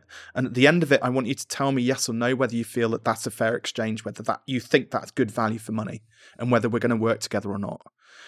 But don't choose to buy this product purely based on price. And then you give them the price up front? Yeah. That's it. And you need to give them the price. Okay. So we can't, again, there's rules of engagement there, but I'd kind of be thinking, okay, why are they so desperate? Because it might be that maybe they're speaking to 3 dating coaches. Yeah. And I'd be like, okay, well, can I be the last one you speak to? Yeah. And the reason for I'd want to be the last one is because now they've got all of the information from the other 2, and they're going to get some more information from me. They have everything they need to know now to make a decision. Yeah. And I can help them make that decision, even if it's going and working with one of my competitors. Sure. Because they're going to get better results with Steve, who works with people just like you. Yeah. Like, this isn't a good fit. Yeah. That's okay. That's a good result. Steve is a jock. You're a jock. Yeah. He was on the football team. You guys would get on. Yeah. So identity layer. We're back to identity layer. If we just don't think it's a good fit. Yeah. Cool. Okay. But that could be a red flag. And that there's others as well. It could be they want to rush the process. Maybe they're like, I have to meet somebody next week because I'm going to a wedding. Like, this cannot fail, right? That's not how we work. This is a 6-month process we're going to take you through. Yes, we have had some people who've done it quicker. So all the way through the process, you're kind of managing expectations. Yeah. You're also, they'll be raising concerns. You're addressing their concerns. Some people call those objections. Objections a bit hard. Yeah. Normally it's like, if it's genuine, people are just raising their concerns. Yeah. How do you address concerns? You have a conversation about it. Yeah. Just chat. Yeah. Nice. Okay. So I do these calls. I do my 30-minute session, and of this, like, of the 3, 2 of them are like at the end of it.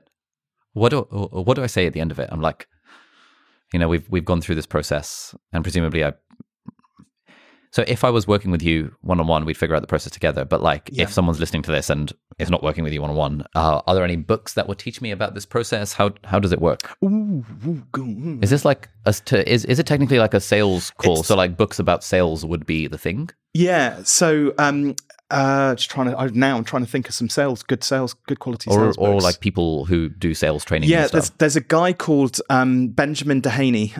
He's an Aussie guy. He's got a big beard and wears a bright red baseball cap. Nice. So he's worth checking out. So he does a lot of like telesales type training, and just how he sort of A, introduces the conversation, but B, also pitches the offer and deals with objections, the types of questions he asks. I mean, a lot of it's like hamming it up for social media and things like that, but actually there's a lot of truth in the way that he positions the conversations. So he's excellent. There's another guy called David the Sales Angel, who is also brilliant as well to follow. He's a bit more hard-nosed sometimes, but one of the nice things is, and I don't know how ethical this is, but he does record his live record his sales conversations that he has with prospects, his own prospects for his business. Yeah. So he's actually having real life conversations with people, and again, how he sort of positions, crossing the chasm from A to B, sure. Gap selling and that sort of thing. It's brilliant. Yeah, and Gap selling is a brilliant book. And even if people just like search sales training on YouTube, and there's just loads of stuff. Yeah, Chris Do also talks about an amazing book called Socratic Selling, which is, again, very conversational. You imagine like Socrates, it's a philosophical approach to asking good questions, basically. Oh, it's a really old school book. Yeah. Nice. You can't get it I don't think it's not an audio book for sure. I think it's only a hardback, which you have to buy. The alpha is in the books that are not available on Kindle these days. Yeah. This is great. Okay, we'll put links in the show notes and the video description to all of this stuff. It's exciting. And then I guess the client starts with me, and I've got my day job, and on the side I'm hopping on the Zoom calls with them, and I'm sort of making it up as I go along, presumably. Well, you've got your sort of 7-step, framework, which loosely you're kind of working to. Yeah. Coaching has a bit of flow to it, so sometimes the client might show up with a bit of a curveball, something which has happened from one week to the next, which you have to address, and work through with them. So it might be that, but over the course of the 6 months, you're going to make sure that loosely you stick to the plan and get them to work through each of those steps in your 7-step process. Nice. And adapt as you go. Yeah. I remember I launched. So I've been coaching for 7 years. I cut my cloth doing one-to-one for 3 of those the first 3 years. And then I got busy, just too much demand. So I was like, right, got to go group. At the time, that was the only option I saw of it. So I think it was 2018. I did my launch I started the launch in October. By end of November, I had 24 people signed up. My goal was to get the first cohort of 30 people into the group. And so I got 24 people signed up, and then I had to take break over Christmas. And then I was like, damn, I'm starting this thing on the 1st of January and I haven't built anything yet. So because I had this idea in my head of I didn't want it to just be me talking, because, when people learn, you have to get the different modalities down. So audio, visual, kinesthetic. So if it's just me talking, it's just audio, visual. It hasn't got any of the kinesthetic stuff in there. So I wanted to have a portal. I wanted to have a decent workbook and various things like that. So I literally had to lock myself in a room for 5 days between Christmas and New Year. My wife hated me that week, and just build the damn thing. It just had to be done. Yeah. And I think, again, this is where a lot of people get tripped up. They're like, I've got to build the perfect product before I launch anything. Like I can't possibly, I've got to cover everything off. And I was like, well, so I locked myself in the room for 5 days, shot all of the videos. I built the workbook. I got quite ill in the process as well, because I was pushing myself like way too hard, but I got the job done. And sure enough, I started delivering the thing. And then there was 2 or 3 modules where people were just like, no, this doesn't work, Robin. Because I asked for honest feedback. And they were like, these videos just don't work. This worksheet doesn't work. So I was like, cool, okay, we'll change them. We'll drop them out. There was 2 or 3 things that were just neglected. We just hadn't planned for during, when I designed the thing in that short period of time. So structuring it in a way that was adaptable, that we could just add bits in, take bits out, and make it work better, worked really well. If you try and, I've seen so many business owners who spend months and months and months designing the ultimate program or course or product or whatever it is, and then they launch the thing, and then there's crickets, and they get, it's quite disappointing. Eric Ries wrote a great book, The Lean Startup, where he talks about creating a minimum viable version of it. So if you could create 80% of the end product, but in the shortest possible time, what would that look like? Then let's say, if your product, if you'd spent 12 months designing it, well, if we could build that first MVP in a month and then launch it and get a few early adopters onto it, going back to Simon Sinek's thing, and we get some feedback and we improve it, and then a month later we get some feedback and improve it, and we get a few more people. So we're building our audience as we grow. Yep. We're improving the product as we go, so that rather than getting to this point, start here, get to here. So we've had a little bit of an improvement on our product with just one cycle. If we've had 12 feedback loops happen during that time, your product's going to be way better. Plus, because you've been building an audience as you go, when the product's reached its beta level and we're ready to launch, you've got a pre-built audience to go, right, here's my thing. And I see so many business owners who, their product's great. Don't get me wrong, product's brilliant. But they've put no time into building an audience. And sometimes it's like chicken and egg. Which do you do first? Yep. I'm very much in the build the audience, whatever that looks like. If you could, I don't know, get a Facebook group to 500 to 1,000 people, then do a product launch. Yep. And you've got that pre-built warm audience to then launch something into. Yep. I find a couple of things I want to talk about. What are the biggest mistakes you see people make on in the early stages of the entrepreneurial journey? So, hourly rates we talked about, comparisonitis, the moment you compare yourself to other people, again, things start to creep in, imposter syndrome, you start to self-doubt, you start to, one of the things you mentioned, there's people out there and they're doing it and they're absolutely killing it. So why me? But that's actually going to stop you from starting anything. If you don't even, what was the famous quote? You miss 100% of the shots you don't take. I can't remember who that was by, but it's that sort of philosophy. So the best thing you can do, everybody has something unique to offer. Think about it. There's hundreds of thousands of business books out there. So why should I write another business book? Well, it's because it's me. It's unique. You're writing a book. There's going to be something unique in that book. That only you're able to kind of convey your message in your own unique way. So comparisonitis is the death of most entrepreneurs. And it's I get it. It's quite hard, to face up to the fact that there's going to be challenges, potential failures, knockbacks. It's going to be hard work and things like that. But let's not stop before we've even got started, basically. One thing that people struggle with is, just to this point, why would anyone sign up to my relationship coaching business? There are other relationship coaches out there with more experience who are charging less or maybe charging more, but whatever that thing might be.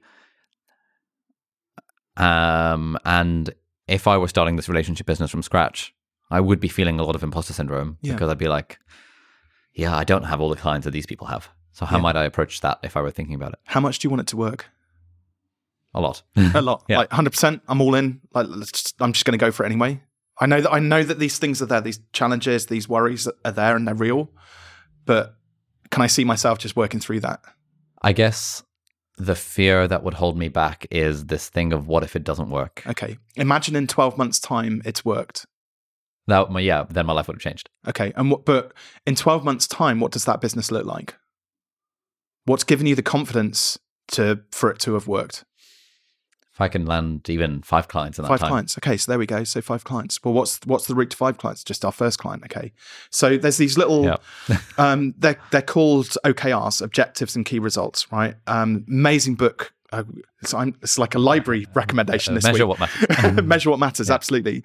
Objectives and key results, that's what OKR stands for. And the idea is that you have one overarching objective, and then there's a series of key results which kind of lead you. They give you little signals that we know we're on track to achieve our objective. So if your goal is to have a successful, dating coaching business, which is making 25K a year and it's got 10 clients in it, well, step number 1 is a client. Step number 0.5 is to go and have one of those first 5 conversations, chats that we talked about. I should have started with step 3. Step number 0.01 is like to go and put yourself forward to go and do one of the talks. So it's like there's these little steps that that you're kind of on track. So reminding yourself about the smallest first step. The second thing is also, I call it the truths exercise. It's reminding yourself what you know to be true about you. So Ali, and this is really hard as an exercise, but list off 10 things that you know are true about you. Right now? Yeah, right now. Okay. 10 things that I know are true about me. Yeah. Are we talking, like... Anything, business, doesn't matter. I'm male. Yep. I'm 5'11.5", but I go by 6'1" on Hinge, obviously. Yep. I enjoy playing video games, though I don't make much time for it. I enjoy reading books. I have a YouTube channel. I have a podcast. I went to medical school. I vaguely enjoyed working as a doctor. I used to play chess and would like to get more into it. I like playing the guitar. I love musical theatre and Ed Sheeran and Taylor Swift. I'd like to release an album of songs one day. Cool. I think that's about 10. Yeah. At least. And you could probably come up with 100 different things, 1,000 different things which you know to be true about you. And the thing is, nobody can take those away. You own those things. They are like truths about you, right? And so alongside that, there was a journey. The makeup of you made those truths happen. In 12 months' time, what do you want to be true about you? I'd like to be a published author. I'd like to have written a book I'm proud of. I'd like to have shored up the foundations of the business. I'd like to have lived in Austin for a bit, a few things like that. Okay, so one little tweak to that is the language which you used. Yeah. So you said, I'm going to. So when you say I'm going to, it kind of gives you permission to kind of put it off into the future, okay? So when you're creating future truths, you have to treat them like they've already happened. Cool. So you just change the language to I am. Cool. Yep. I'm a published author. I have lived in Austin for a few months. I've written a book I'm proud of. I am currently working on my second book. I have built my business in a sort of sensible, operationally effective way, etc. Yeah, there you go. So that's Ali's identity in 12 months' time. That's who you are. Okay. I encourage everybody I call it my morning formula, although ironically, I only ever read it in the afternoon when I have a break, my afternoon break. But literally, I have a list of like 100 truths, all of those things, both future ones and pre-existing ones I know are true about me. And whenever I have that moment of self-doubt, I go back to that and I look at the legacy which I built up, and I look at who I am as in my makeup, my identity, everything, and it makes me feel good. Am I more or less likely to do stuff when I feel good? More likely to do more stuff. likely. Yeah, so you're going to kick on. Yeah. You're going to see those challenges that you might see as challenges. They're going to be you're just going to have taken the edge off it by just giving yourself a little boost of self-confidence and self-worth, because these things are true, can't be taken away from you. And that often just helps people to get started with doing something. The other thing as well is, even if you have a go at those things, nobody can ever take those truths away from you because you've already got them. They can't go anywhere, right? And in 12 months' time, the future version of Ali is thanking today's Ali for doing something to create these future truths. What is that? 12-month Ali is definitely thanking present day Ali for going to the gym more regularly. Yeah. In fact, every day. Because I've realized that if I do it every other day, I think every day is easier than every other day, in a way. Future Ali, 12 months from now, is definitely thanking present day Ali for doing daily writing as like a habit and sticking with it, because everything is downstream of writing when it comes to the business. Yeah. It's a good exercise. It's a really powerful exercise. Yeah. Whenever my clients experience those little bits of self-doubt, we just write truths exercise. So let's get into it. Nice. I love it. Why is your business called Fearless? Like, what does that mean? There's a backstory. It was a bit of a happy accident. So I started off life as Robin Waite, and then Robin Waite, the business coach. And then I went to deliver a talk in front of about 60 people, and somebody asked me, what's the thing that stops people from achieving their goals? And I said, well, fear, basically. Business owners need to fear the little things in life, business, ever so slightly less, that stop them achieving their goals.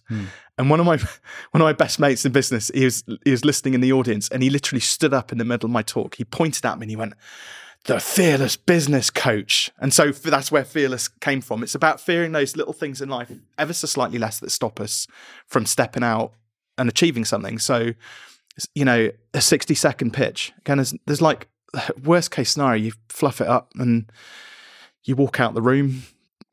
Nobody cares, right? It's just like, you can't let those tiny little things stop you.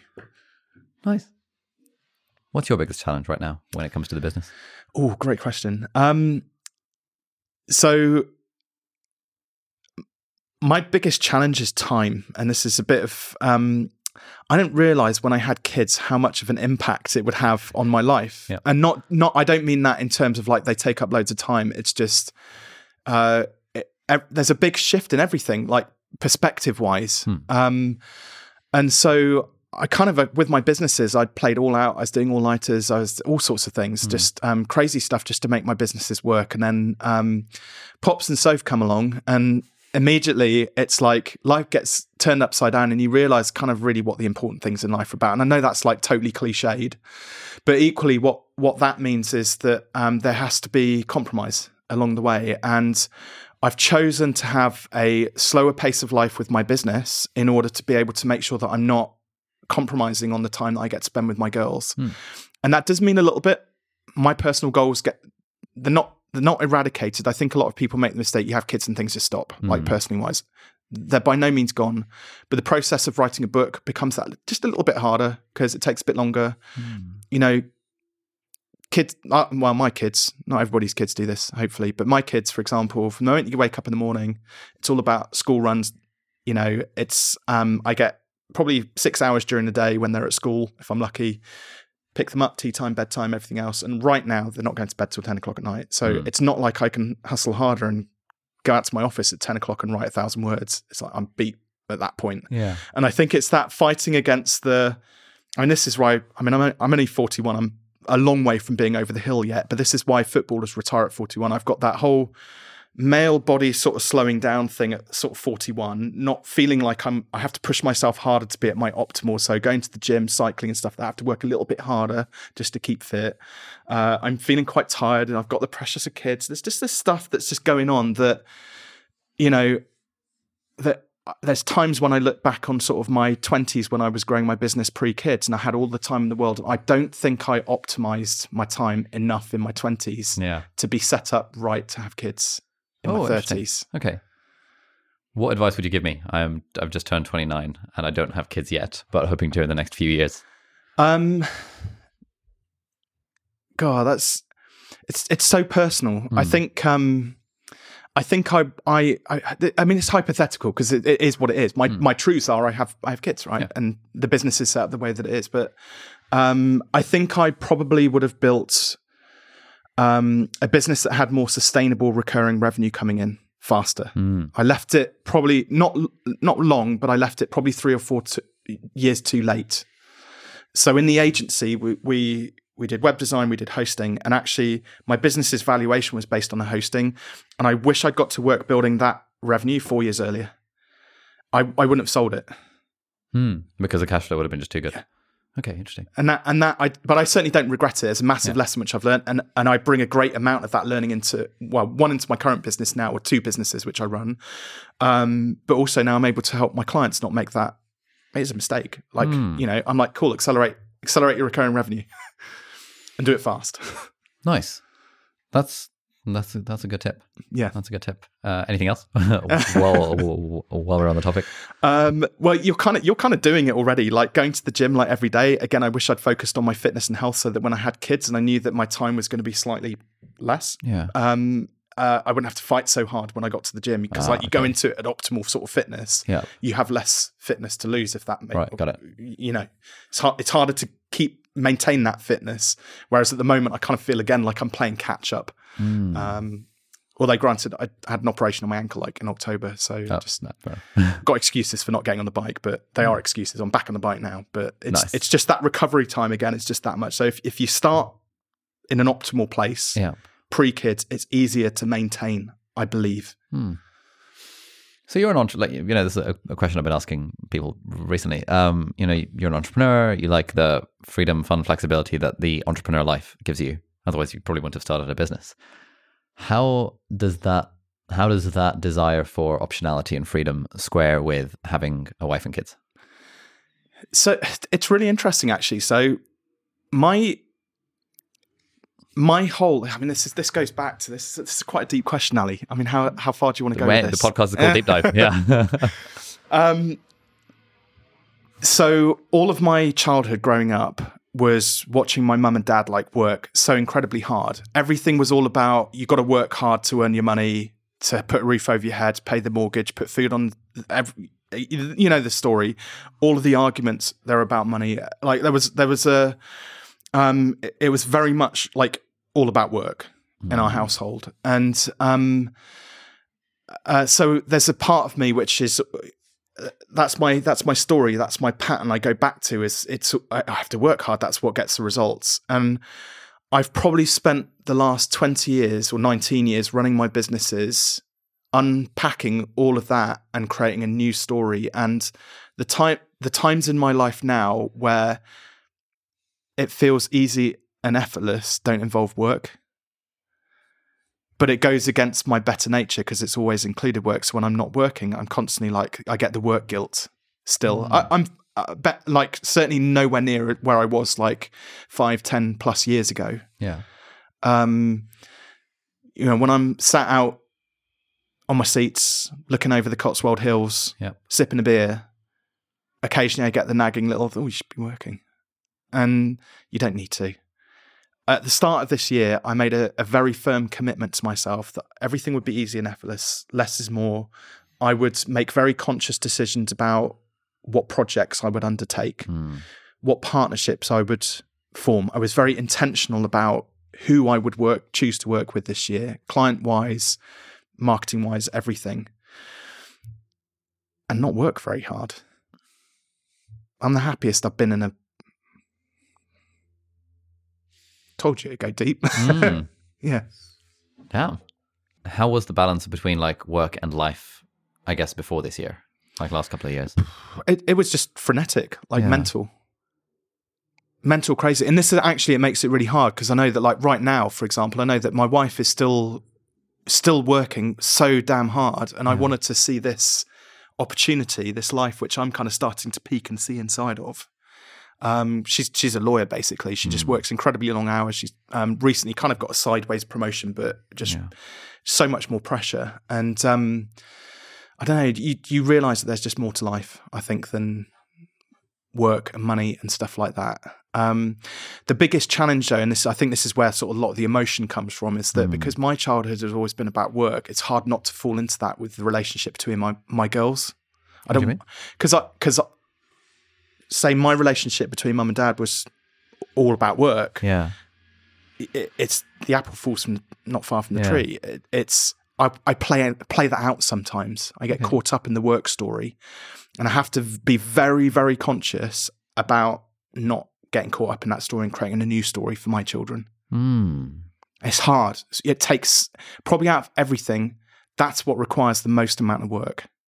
What does that look like? Like, what does that look like? We're playing out that story. Well, work is serious, isn't it? It's like very focused. It takes all of your attention away, right? But with kids, it's fun, playful. It's exploratory. It's like dancing. Yeah. I don't know. It's all you can imagine all the fun stuff, the stuff that went through our minds when we were kids that we've forgotten about, that my kids are now, want to enjoy in life. And it's being able to get involved in that without being drawn into the work serious thing. just stay in the fun, playful space for them. Yeah. So is the guilt around it from like, oh, if I work harder, then I'll make more money and therefore be able to give the kids a better life? Is that the pattern, or is that the script? Like, what's the script that's leading to the my guilt? challenge, Ali, is I love what I do. I love my work. Yeah, right? And that's the thing, right? It's a different kind of love, though, obviously, to family and kids and all that sort of stuff. But it's I'm so passionate about helping the business owners. But then am I just using that as an excuse to get more tied up in work and ignore the work I need to be doing over here with my family? Right? Yeah. It's such a complicated battle. Which, it's a lifetime's worth of like stuff that's got me caught up in that, which I'm now probably spending the next part of my lifetime unpacking. Yeah, when I project my life out into the future, I can very much see a world in which my default is work. And there's a good book, How Will You Measure Your Life by Clayton Christensen, I think, where he talks about like how for most people who are sort of, I think he's like a Harvard Business School professor or something, so people in that sort of camp, Harvard MBA students, but also like entrepreneurs and stuff.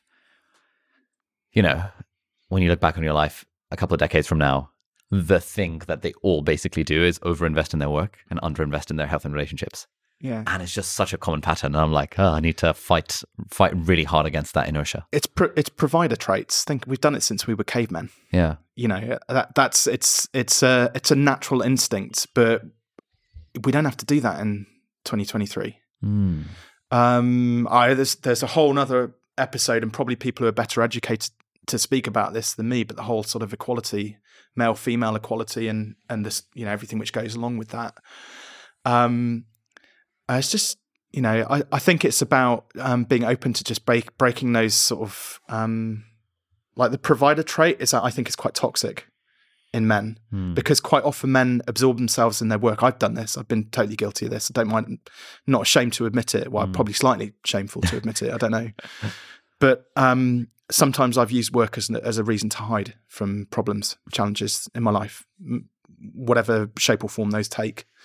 And that's the toxic side of it. And I think if men become more aware, this is going off on a proper tangent now, but if men become more aware of the reasons why they're turning to work, and they're able to face that reality that maybe they might be hiding away from something with their work, we will have a lot more happier men out there, I think, in the long run, if they can start to understand that.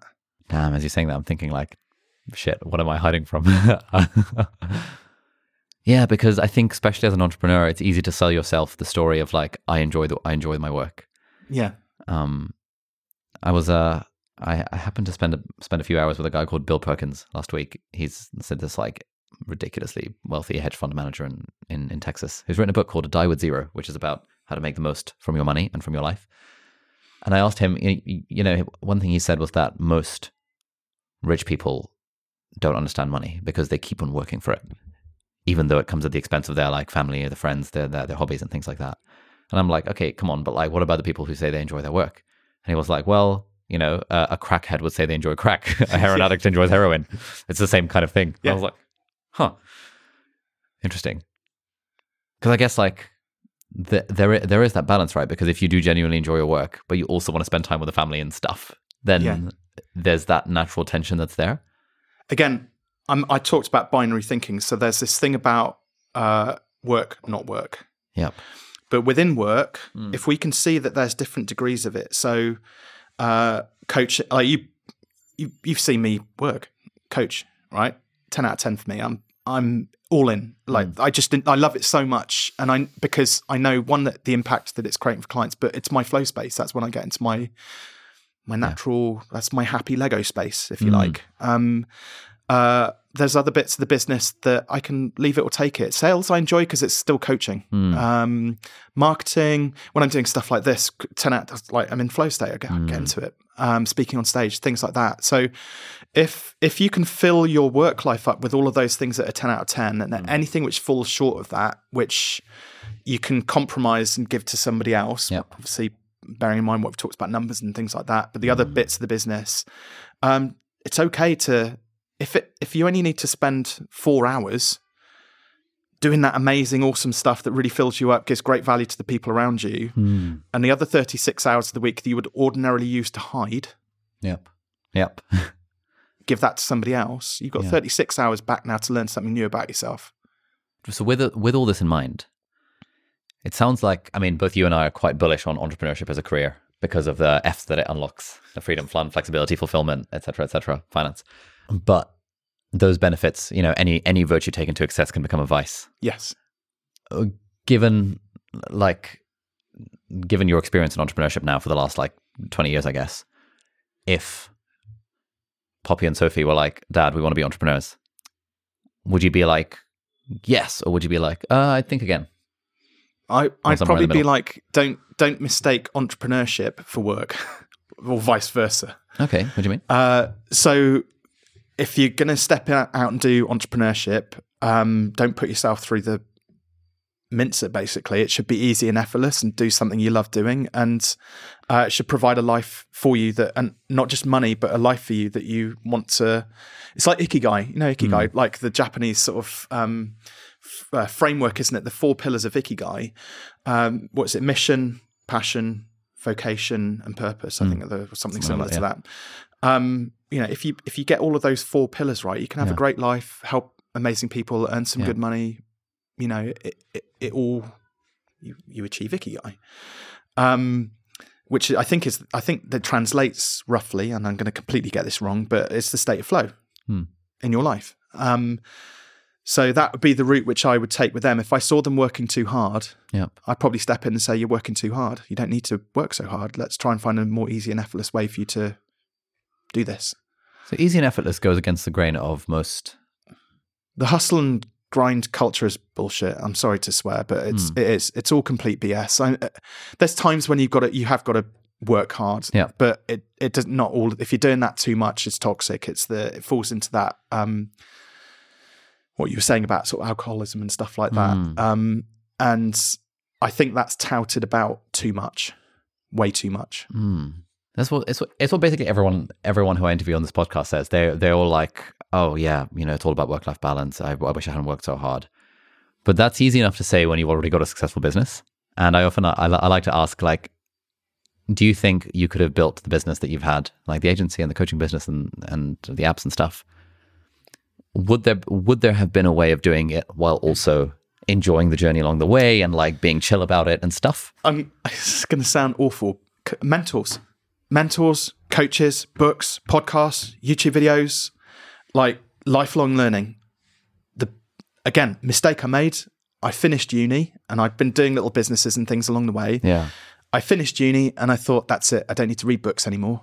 And I didn't read books for 6 or 7 years in the first few years of my business. And I bitterly regret that. I think what I've learned from the connections I've made and the books I've read and things like that, I actually wish I hadn't gone to uni in the first place. Now, that's not a suggestion for anybody to skip uni, right? There's some value in that. It's one of my truths. I have a business management degree. Hey, that's got some value to it. But that said, I think if I'd started a business at 18, if I'd had a good idea, I think I lacked the idea then. That's why I didn't go for it. And I didn't have parents who were in the entrepreneurial space to push me. The internet was very young, so we didn't have all these influencers out there that are out there. But people in 2023 don't have any excuses. You can listen to any amount of podcasts, get as much business information as you want for free or inexpensively. You can get any amount of mentoring and advice you want for free or inexpensively. Yeah. I know my thing is pricing, and let's raise the bar a little bit, but the entry point is low. Yeah. Get on that train and start learning. Yeah, that's so true. Yeah, it was only about 6 or 7 months ago that I read my first ever book on sales and marketing. I read .com Secrets by Russell Brunson. And I've been on Russell's email list since the age of 13, but always thought he was a bit of a scammer, so I just ignored all his emails. And then I read the book and I was like, oh my freaking God, why didn't I read this freaking 5, 6, 7 years ago as soon as I started selling stuff? I've been selling stuff on the internet for 10 years and making it up as I went along for the last 9.5. And I'm like, it started to make sense. But I love that thing. It's like what Alex Hormozi says, that you're paying off ignorance debt fairly early on, and one way to pay off ignorance debt is to do the thing, but another way is to learn from people who have made mistakes doing the thing while doing the thing, and you just accelerate your learning so much quicker. And I think that speaking to the value of having a coach, having a mentor, for me, business coaches, CEO coaches have been probably the single most ROI positive expense, Yeah. like throughout my entire life. Because one of the things, the guy I work with these days, Eric, who's going to feature on this podcast soon, his whole thing is, his coaching model is about, partly about the business, partly about leadership, but also partly about the health of the person. And so one of the OKRs that we set is me going to the gym X number of times a week and that kind of stuff. Yeah. Because the health and relationship stuff is so tied up with what makes a good CEO and what makes a good leader that I think we ignore that stuff at our peril. Well, I think health, full stop, is the most important. I mean, this isn't my domain, by the way. I lead a relatively healthy. I eat well. I go and exercise, but surfing, cycling. Well, exactly. But like, think about it. If you're unhealthy or you're ill, you're no use to anybody. You can't run a business. You can't be a good husband, father to your kids. Can't look after your parents when they're sick. You can't do anything. So health is like paramount. It's the most important thing to like focus on. That's the one. So I'm going to be heading to the gym straight after this. Can we talk a little bit about the book and the kind offer that you're extending our listeners? What do you want to know? So what is the book about? This is your book, Take Your Shot. This is, we got to know each other through a Zoom at Mastermind in lockdown. Yeah. And then I heard you have this book. So I got the book in Kindle and I read the book and I was like, this has given me a firmware update about how to think about business. So what is the book about and what's the deal with all these free copies we have available? Yeah, so the book's actually, so it's told as a parable and it's only 100 pages. So it's a nice short sort of pithy tale about, it's actually about a golf professional, but it could be about any service business owner. And actually how it came about, so it's based on the true story. I actually tell the story of my journey working with this client. And when I sold my agency, I did a webinar, which was designed for other web design businesses, basically to learn how to build and sell their businesses. And about 40 people on there. And afterwards, I got this phone call from this very excitable guy named Russ. He's like, it's amazing. It's the best webinar I've ever been on. I've got so many questions. And I was like, oh, cool. So what do you do? He's like, I'm a golf pro. I was like, my marketing clearly failed. But anyway, so, so we got chatting. And then actually, he ultimately ended up becoming one of my first clients. And so I kind of tell his story about, in the book, about what it feels like to grow his business, the challenges, the pain points he has, the struggles he goes through. And I won't give too much of a spoiler alert on it, but he meets a coach. The coach then helps him to restructure his program, his golf, lessons, and start to play out his dreams and ambitions that he had for himself, his life, and for his family and things like that. So I'll leave it. So if anybody reads it, I'll leave it for you to figure out who each of the characters are based on within that story, because there's obviously various different characters that play parts, in the story I've kind of come into my life as well. But in terms of the offer, so Ali and I are both going to sign 15 copies of the book before I leave. And so the first 15 people who apply, so go and fill out the scorecard. So I've got a scorecard which I've created to see how fearless you are in business, which is just fearless.scoreapp.com. Yeah, we'll put a link in the show notes and the video description. Perfect. And then, so the first 15 people who fill out the scorecard and apply for a copy of the book, they'll get a signed copy of it, basically. Nice. Wherever they are in the world, except for South Africa, everything I've sent there has either been nicked or it's been returned. Really? Okay, so any country in the world except South Africa, you will post them free copy of the book. Yep. Any strings attached to that? Nope. So you're just going to take the hit in postage? Yep. Nice. Yeah, absolutely. I love it. They can donate some beer money if they want to cover postage. That's fine. Or, but if I just my thing is all about not everybody can afford coaching. Books are one of they help me so much. So I made it a thing that I want to give away like 50 to 100 copies of my book a month. And I don't care if that's a major part of it. Yeah, it's a bit in marketing, but also I know that those books help people. So it's one of my little ways of giving back. And I know people get value from it. I guess if people want to help out, they can leave a review if they like it. Yeah. Hopefully a positive review. Nice. If there are more than 15 people, would you be open to giving the PDF to the... I can give away PDFs, yeah. Oh, nice. Yeah, Because I guess absolutely. that doesn't require the cost of distribution kind of situation. Yeah. Cool. So we're only mentioning this at the end of the episode. So if you currently are listening or watching to this, then you are the very few people who've gotten to the end of the episode. So have a look in the show notes or in the video description. We'll put a link to that scorecard, and then you'll either get a free physical copy from Robin or you'll get a PDF copy. That's it. Yep. Love it. Beautiful. Those are great. Thank you so much. My pleasure. Any parting words of wisdom for people who've gotten this far in the podcast? Well, there's probably quite a few people watching this who maybe have started to think about, I've got an idea. My advice is just don't overthink it. Just get out there and just start it. Take your shot. Love it. Thank you, Robin. My pleasure. All right, so that's it for this week's episode of Deep Dive. Thank you so much for watching or listening. All the links and resources that we mentioned in the podcast are going to be linked down in the video description or in the show notes, depending on where you're watching or listening to this. If you're listening to this on a podcast platform, then do please leave us a review on the iTunes store. It really helps other people discover the podcast. Or if you're watching this in full HD or 4K on YouTube, then you can leave a comment down below and ask any questions or any insights or any thoughts about the episode. That would be awesome. And if you enjoyed this episode, you might like to check out this episode here as well, which links in with some of the stuff that we talked about in the episode. So thanks for watching. Do hit the subscribe button if you aren't already, and I'll see you next time. Bye-bye.